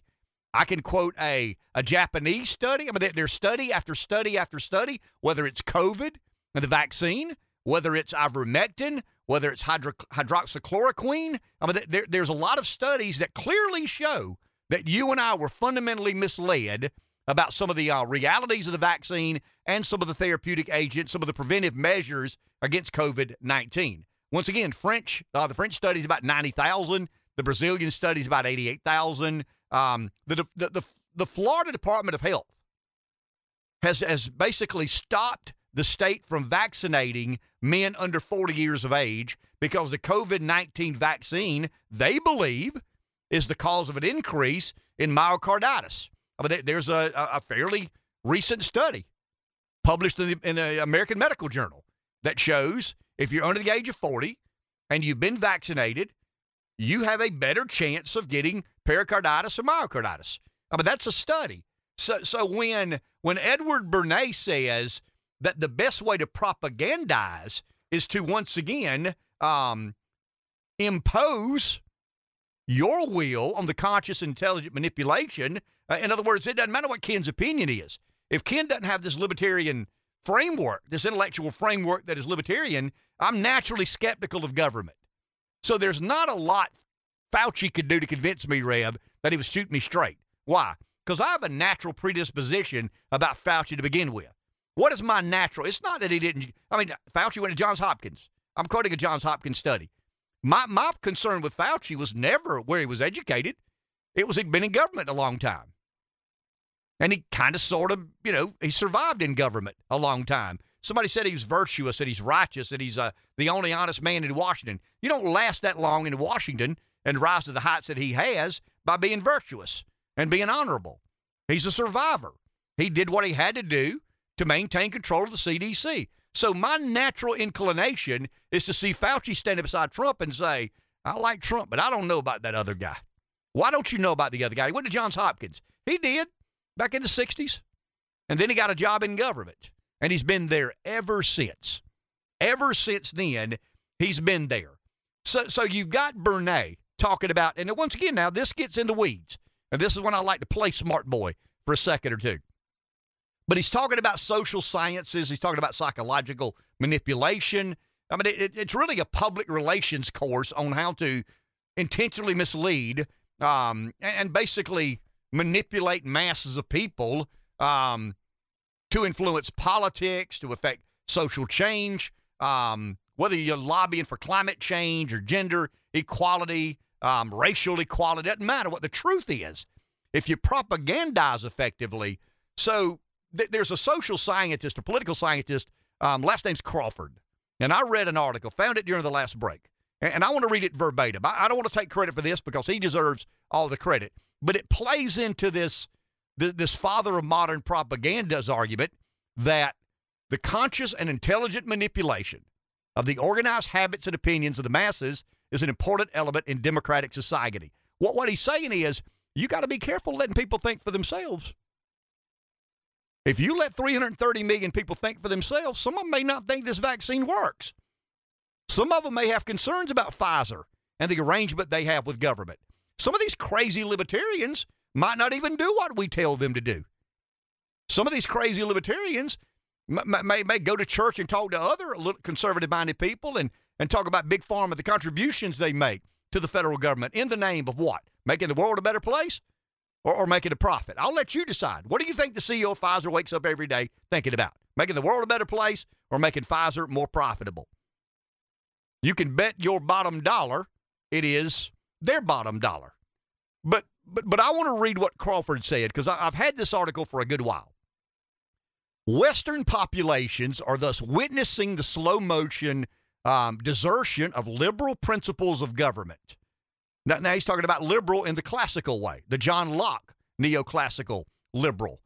These principles are being replaced by a Hobbesian security ideology, and here I go with it with their words. I knew I'd heard this priestly form of authority.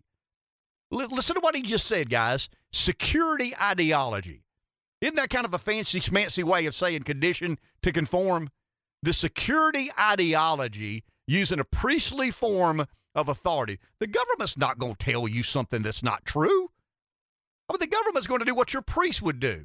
They're going to take care of you. They're going to always give you good advice. He continues, this authority requires a credulous, fearful person who, when they believe in science, are then considered by the authorities to have a good perception of the risk of COVID.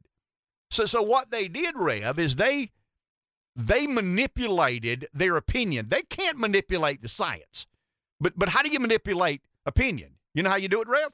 You don't let contrary ones on board. Twitter censors Dr. Robert Malone. The doctor from Stanford that had Scott Gottlieb left the CDC and went to the Pfizer board. Who's on CNBC saying whether the vaccine works or not? I mean, the guy that ran CDC. So he's got some credibility. But he's also on the Pfizer board. So why do we allow a guy? I mean, think of this, guys. You got a Stanford-educated virologist who's not allowed to participate in the debate because his opinions are questionable.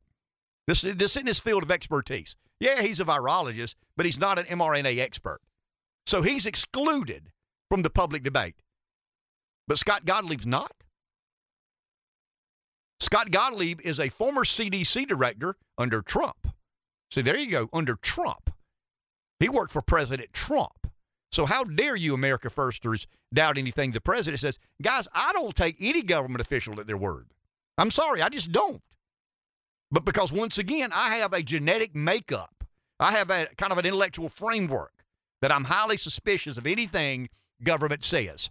I still question. Three of the best friends I've got in politics are Lowe, Jordan, and Rickenbaugh. I've conversed with them about this $3.5 billion. They've led me to believe it's all about assets. It has nothing to do with revenue. My last question to one of those three was, well, who audits the state's books? I mean, I don't question their motives. I don't question their sincerity, but somebody in government may not be telling them the truth, the whole truth, and nothing but the truth, so help me God. And I want to know, the $3.5 billion in question with the state government, how did we get a clean bill of health? How did somebody somewhere audit the books of South Carolina and didn't find an overstating of $3.5 billion in assets? Not revenue, but assets. I am naturally skeptical of what government tells me. Therefore, when Fauci says, take the vaccine, nothing to see here, nothing to worry about, my natural inclination is going to say, no, whoa. We didn't have a vaccine a year ago, and I've read that it takes about 8 to 10 years to do this. I mean, did we get lucky? Did we draw the right lottery ticket? Or we did cut some corners? And if we're cutting corners, let's tell the American people we're cutting corners. If we're doing this in the name of expediting a vaccine so more people don't die, then let's level with the American people. But we were told it was safe. We were told it was effective. We have found out, Rev, it's mostly safe, and it's somewhat effective. That there's some risk categories that I think go along with myocarditis and pericarditis. But the debate I'm having is not medical. It's not about vaccine. It's about the consciousness of the country. And once again, are we a nation now so conditioned to conform that we're easily propagandized? I want to continue. In some, SUM, Western societies are undergoing an ever deeper penetration of society by bureaucratic authority in both the public and private sectors. The self-image of the liberal West, talking about the neoclassical liberal, is based on the rule of law and representative government is need of revision. He's exactly right. We need a revision. We need disruption. We need, I don't want to say chaos. That's unfair to government. That's unfair to the country. We don't need chaos, but we need a lot of people questioning whether the authoritative entities in our country are trustworthy or not. And I'm quoting Johns Hopkins in a Brazilian study, and there's certain people out there listening to my voice who still trust what government said about the vaccine. You've got to be a moron now to believe that you weren't misled. Now, were you intentionally misled? I don't know. I don't have any idea. That's why I think we need investigations. Did the virus originate in a Wuhan laboratory or at a wet market? Don't know. Don't have any idea. I mean, if I were a betting man, I would bet it was at a virology lab that bears the name of the virus. I mean, there's a place called the Wuhan Virology Lab that I think is the origin or the place of origin to this virus. But there are certain people, Rev, that have been so propagandized that they believe what government tells them without regret. The government says stand here, they stand there. The government says do this, they do that. And when you look at what Edward Benet said in the book Propaganda, they have exploited the psychology of the average American. And I know I'm getting into a field of expertise I don't know much about. I'm not a psychologist. I'm not a psychiatrist. I don't know how. Well, maybe I do. I was going to say I don't know how to manipulate masses, but I got a bunch of people to vote for me. So in a weird way, maybe I do know how to manipulate masses to some degree. But they're using this propaganda to influence politics, to affect social change, to lobby for climate change and gender equality and racial equality, all of these cultural wars that we find ourselves embroiled in. We're not getting a factual representation of this. I mean, think about what happens if Elon Musk does not buy Twitter. We never know the FBI conspired with Twitter. We never know what Dr. Robert Malone thinks today. We never see the Johns Hopkins research that clearly shows that the lockdowns and shutdowns and masks have had, their words, not mine. You ready? The Johns Hopkins Institute within the Johns Hopkins University complex says that the policies have had little or no effect on mortality from COVID-19. They have imposed enormous economic and social costs where they were adopted. I mean, if Musk doesn't know, how many times has CBS News reported that? I bet they haven't. When they introduced Dr. Fauci, you know what they say? He's Johns Hopkins educated. So if it's good enough for Fauci, why is it not good enough for the mainstream media? Why is the mainstream media not reported from the Johns Hopkins Institute that all these shutdowns, lockdowns, all these emergency declarations had little or no impact or effect on mortality from COVID-19, but they have imposed enormous economic and social cost where they were adopted? The Florida Health Department says we're not vaccinating men under the age of 40 anymore because we have data now that shows they are at a higher than we're comfortable with risk on myocarditis and pericarditis. The country's become propagandized, and we've been willing participants. The sensationalism of politics, the politics of emergency in this case have carried the day, and it frustrates me. I mean, it does not surprise me, guys, that the government said go get vaccinated or else. I mean, once again, that's that totalitarian mindset. That's what Locke is talking about. That's what Crawford is talking about. That's what Edward Benet wrote about. That doesn't surprise me. I mean, they're in the business of getting their way, period. Whatever it takes, they're in the business of getting their way. What surprises me is how few of us have the libertarian intellectual framework to say no, to put anything at risk. Bert said earlier, we had somebody in the office say, I get it. I mean, my livelihood's at risk. You know, I'm told by some government agency that I can't work here if I don't do this. I can't stay a member of the military if I don't do that. But what do we do with the people who intentionally misled? Let's say we have an investigation into COVID and the government's response to COVID, and we find through investigation and sworn testimony that we were misled, not accidentally, but intentionally, that there's intent involved in it. What happens to those people who intentionally created one of the most radical episodes of American government intervening in the affairs of the private sector that we've ever seen? 843-661-0937. Take a break. Back in a minute. Okay, I get a text. Here's a physician friend of mine. You ready? This isn't yours truly. This is somebody who's trained, who's a medical expert.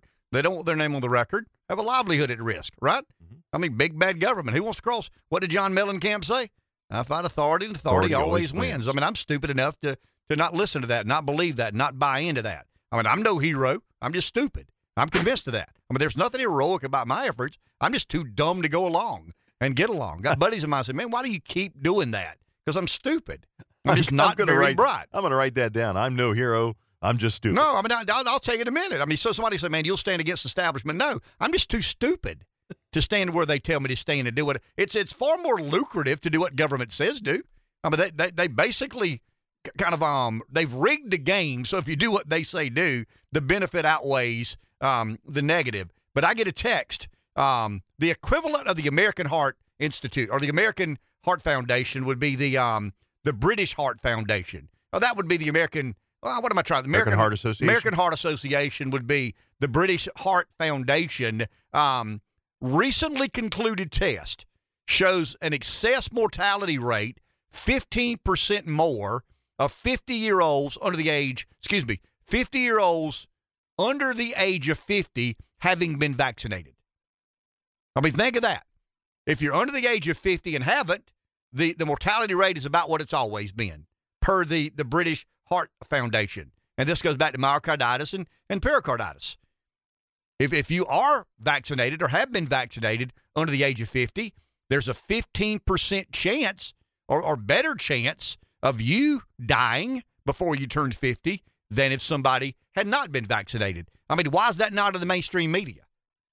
Because they're not in the business of delivering news. They are intentionally propagandizing a very gullible public. Let's go to the phone. David in the PD. Good morning. Yeah, hey, man, good morning. Safety dance, simply the best, Dave Baker. Ken, when I was watching that Super Bowl, I'm such a nerd. I listen to the background music in the commercials. And you were talking about going back to days when things were less stressful or whatever. I mean, I heard Electric Slide. Simply the Best was one. Safety Dance, that's Dave's favorite song, Money for Nothing. So I get into that. It's just sad that I'm thinking about today's world. When you have this political warp speed hot potato vaccine. And then you got my man Trump. Harris and Biden, they wouldn't have taken that vaccine for love nor money before Election Day. My question would be, did Barron take the vaccine? Did Hunter take the vaccine? But I was thinking about Jeff. I don't know if Chuck Schumer might be one of Jeff's heroes. Have you been watching Chuck Schumer the last few days? I have. Yes, sir. And I watched him on this thing on Stephanopoulos. I mean, you talk about Robin interviewing Batman. Here you got a guy, Schumer, he got into the Congress, House of Representatives in 1992. Same year Clinton got elected president. And then who was George Stephanopoulos? He was Bill Clinton's what I call attack dog. But I won't give him that much dignity. He's more like the attack cocker spaniel. So when I watched this interview, you're talking about classic media misinformation. So when it comes to the balloon, first thing Schumer says, Trump had 3 balloons.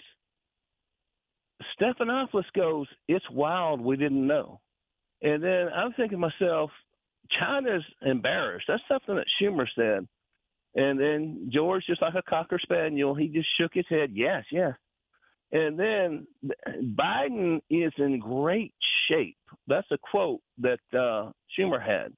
And he went and quoted that in 1983, Reagan had like 36% approval rating with Republicans.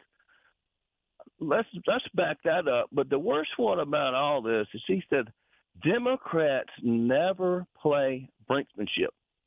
That's their whole deal, man. If you go back to the 90s, whenever we had these government shutdown situations, they learn from history that always benefits them. So I'm just letting you know, man, if you want to watch what is going on now, check what – and he was on The View the other day as well. But anyway, check out what Chuck Schumer's doing. Y'all have a good day. Thank you, David. Appreciate it. I will not watch The View. Well, I mean, the interesting part of Schumer to me on Stephanopoulos' show is how much he had to read his notes.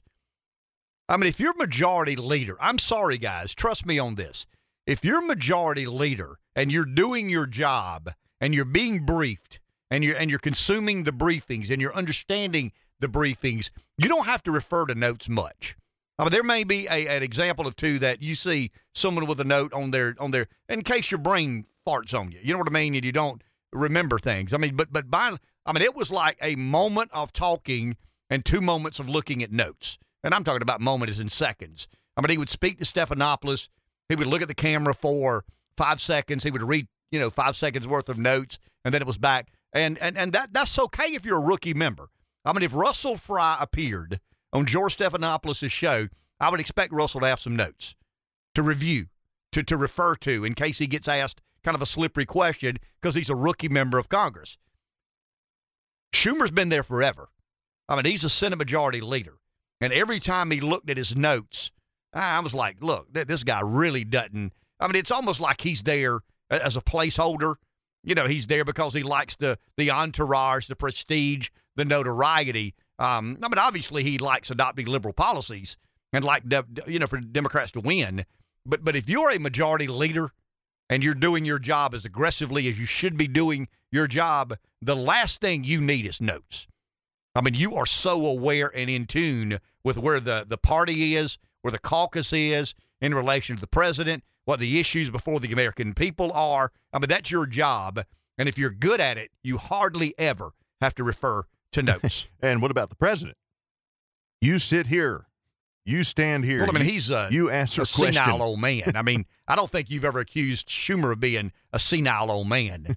No. I mean, Biden is, let's level it, guys. I mean, Joe Biden has serious cognitive issues. And if he can't read, he can't give an answer. He just simply cannot. And if he can't call on a reporter to ask the question he's already been rehearsed on, it would be devastating probably to our national standing. And I want to say this, and I'm talking about in general. You're talking about the Chinese and balloons and, invasions. Do you not think the Chinese know how much America's in decline? I mean, you got a lady who's a ranking member of a committee who the reporter said yesterday, so you're resigning, so you're retiring, are you? And she said, I hadn't made a release yet. I hadn't made a press release. And her aide says, yes, you have. We did it this morning. And she says, well, if you're Russia or China or any geopolitical adversary, if you're a Middle Eastern country and you see that day after day after day, you see Joe Biden avoid the media. You see Joe Biden in such a delicate and rehearsed position to answering questions from the media. It emboldens you. What is there to be afraid of? The only fear that we have at our avail is our economy. That's it. The economy generates tax proceeds. Tax proceeds fund this government. The Chinese know that we spend $900 billion a year on our defense. The Russians know that we spend $900 billion on defense. Now, I don't think the Chinese or Russians believe that we get $900 billion worth of bang for our buck. I think they look at our leadership. They look at our country in general. They look at the halftime show of the Super Bowl, and they say, yeah, I'm not sure we could take them because they spend, so much money on their defense. So our national security is not in the hands of our elected officials, but rather our economy, our ability to generate tax receipts, and, a certain percentage of that goes to fund the largest military the planet has ever known. Let's go to the phone. Sam in Cross Hill. Good morning, Sam. Hey, good morning, everybody. I got a great show this morning.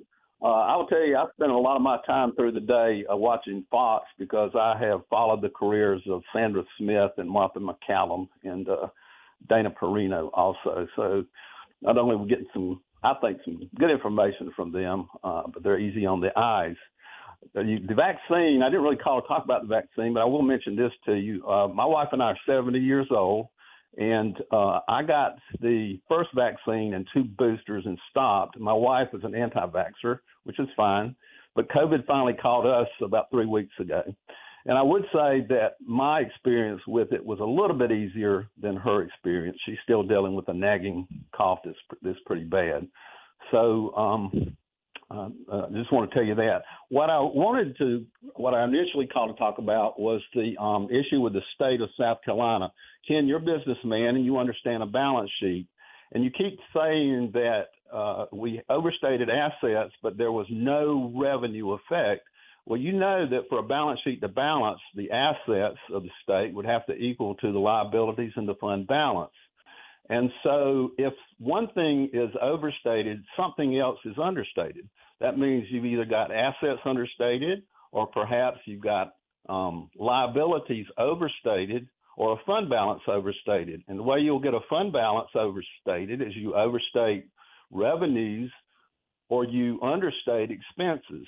So I look forward to hearing, whatever comes out of this because, a balance sheet has to balance. So if something's wrong in one place, there's an effect in some other place. Would you agree with that? I totally agree with that. Thank you, Sam. Appreciate the call. And I'm doing everything I know to get to the bottom of it. I just don't have a lot of people willing to explain it to me in that fashion. And I said yesterday, and I'll say it again, I've never been a part of balancing a budget except at the county level. As a member of county council, we had money coming in and money going out. And we had an auditing firm that would audit our books every year, and we'd get a clean bill of health. Now, very often, Rev, that clean bill of health came with some notes. You need to work on this a little bit better.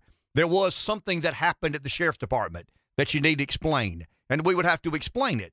But I never served on county council that we didn't get a passing grade on our audit. Now, once again, I never got an audit, or the council never got an audit review that was absolutely perfect. The numbers worked, but there may have been, I'll give you an example. There may be a department in county government that you got to get 2 signatures on a check. And one check went through with only 1 signature. That's not meeting. That's a misgiving in your audit.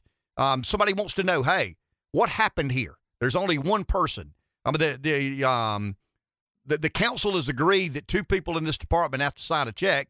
There's 1 check that went through with only 1 signing it. Well, it's a valid check. It's a valid expenditure. It's not somebody trying to embezzle money or steal money. But you got a check behind that. So when you get the audit and you get the vetting of expenditures and liabilities, you get a clean bill of health or not. So we always got a clean bill of health, but it always denoted some of the issues they found when auditing our books. and they would get the right answer. They'd go to this person and say, hey, this check was not signed by two people. It was for, $1,500 in the recreation department. And they would chase it down. That they would run the actual expenditure down to make sure it was on what they said it was. And if it wasn't, you had a problem. I mean, you had somebody embezzling money or had some impropriety happening within county government. When I was in Columbia, guys, all I did was I had a ceremonial symbolic job. I mean, I presided over the state Senate, but I didn't count for any of the money. I mean, I signed bills in the committee. I appointed members to conference committees and things like that. But the majority of what I did was in the role as president of the Senate. So I can't speak to how. I gotta believe. I'll make a prediction. You ready? There's a House Oversight Committee that I predict will demand whomever is responsible for auditing the state's budget to answer the question: how do we end up $3.5 billion out of sorts? Is it internal? Is it external? I don't know the answer to that. I mean, it was external at the county. I mean, we kept our own books, but an external auditing company or accounting firm came in and made sure we did what we said we did with taxpayer dollars. And once again, we never failed an audit, but we never had an audit that was completely and totally removed of any problem or potential discrepancy. That's why you audit the books, to make sure when, in the event of something not being done just right, there's still an accounting, a proper accounting of the money. So when I'm telling you that there's a $3.5 billion overstating of assets, I'm telling you what I've been told. But if I'm in the House or the Senate, I want to know who audits the books, who let this slide for a decade. How did we not pick up on what eventually became a $3.5 billion accounting mistake, if that's indeed what it is? Now, I've been told from trustworthy sources that it is indeed a $3.5 billion accounting error. But how did the auditing firm, whether internal or external, not pick up on a $3.5 billion mistake that didn't happen in 1 year? I mean, it went all the way back to 2012. And I'm told, once again, that it's over-counting university and college dollars in some weird way, shape, or form. But I want to reiterate, I could probably give you a pretty good answer if it was how they did it at the county level. I just never have been a part of balancing the books at the state level. Just because I'm curious, at the county level, the outside audit, is that something that is required by statute, or is that something council did? Required by statute. It is, okay. Required by statute, and it's a public. I mean, they actually come to a council meeting, and they explain to the public how much money we took in, how much money we took out, and what sort of problems we have. And once again, there may have been a check written in the recreation department that didn't have two signatures. They would identify that. And once again, Rev, they would bird dog that expenditure to make sure it was on what it said. I have no idea how they do it at the state. Is the auditing done internally or externally? If it's done internally, if it's done externally, let's find another auditing firm. You don't need to be $3.5 billion out of sorts. Take a break. Back in a minute. 843-661-0937, our number. Let's go to the phone. Someone's there. Joe in Hartsville. Good morning. Yeah, good morning, guys. I think the first two shots weren't too bad.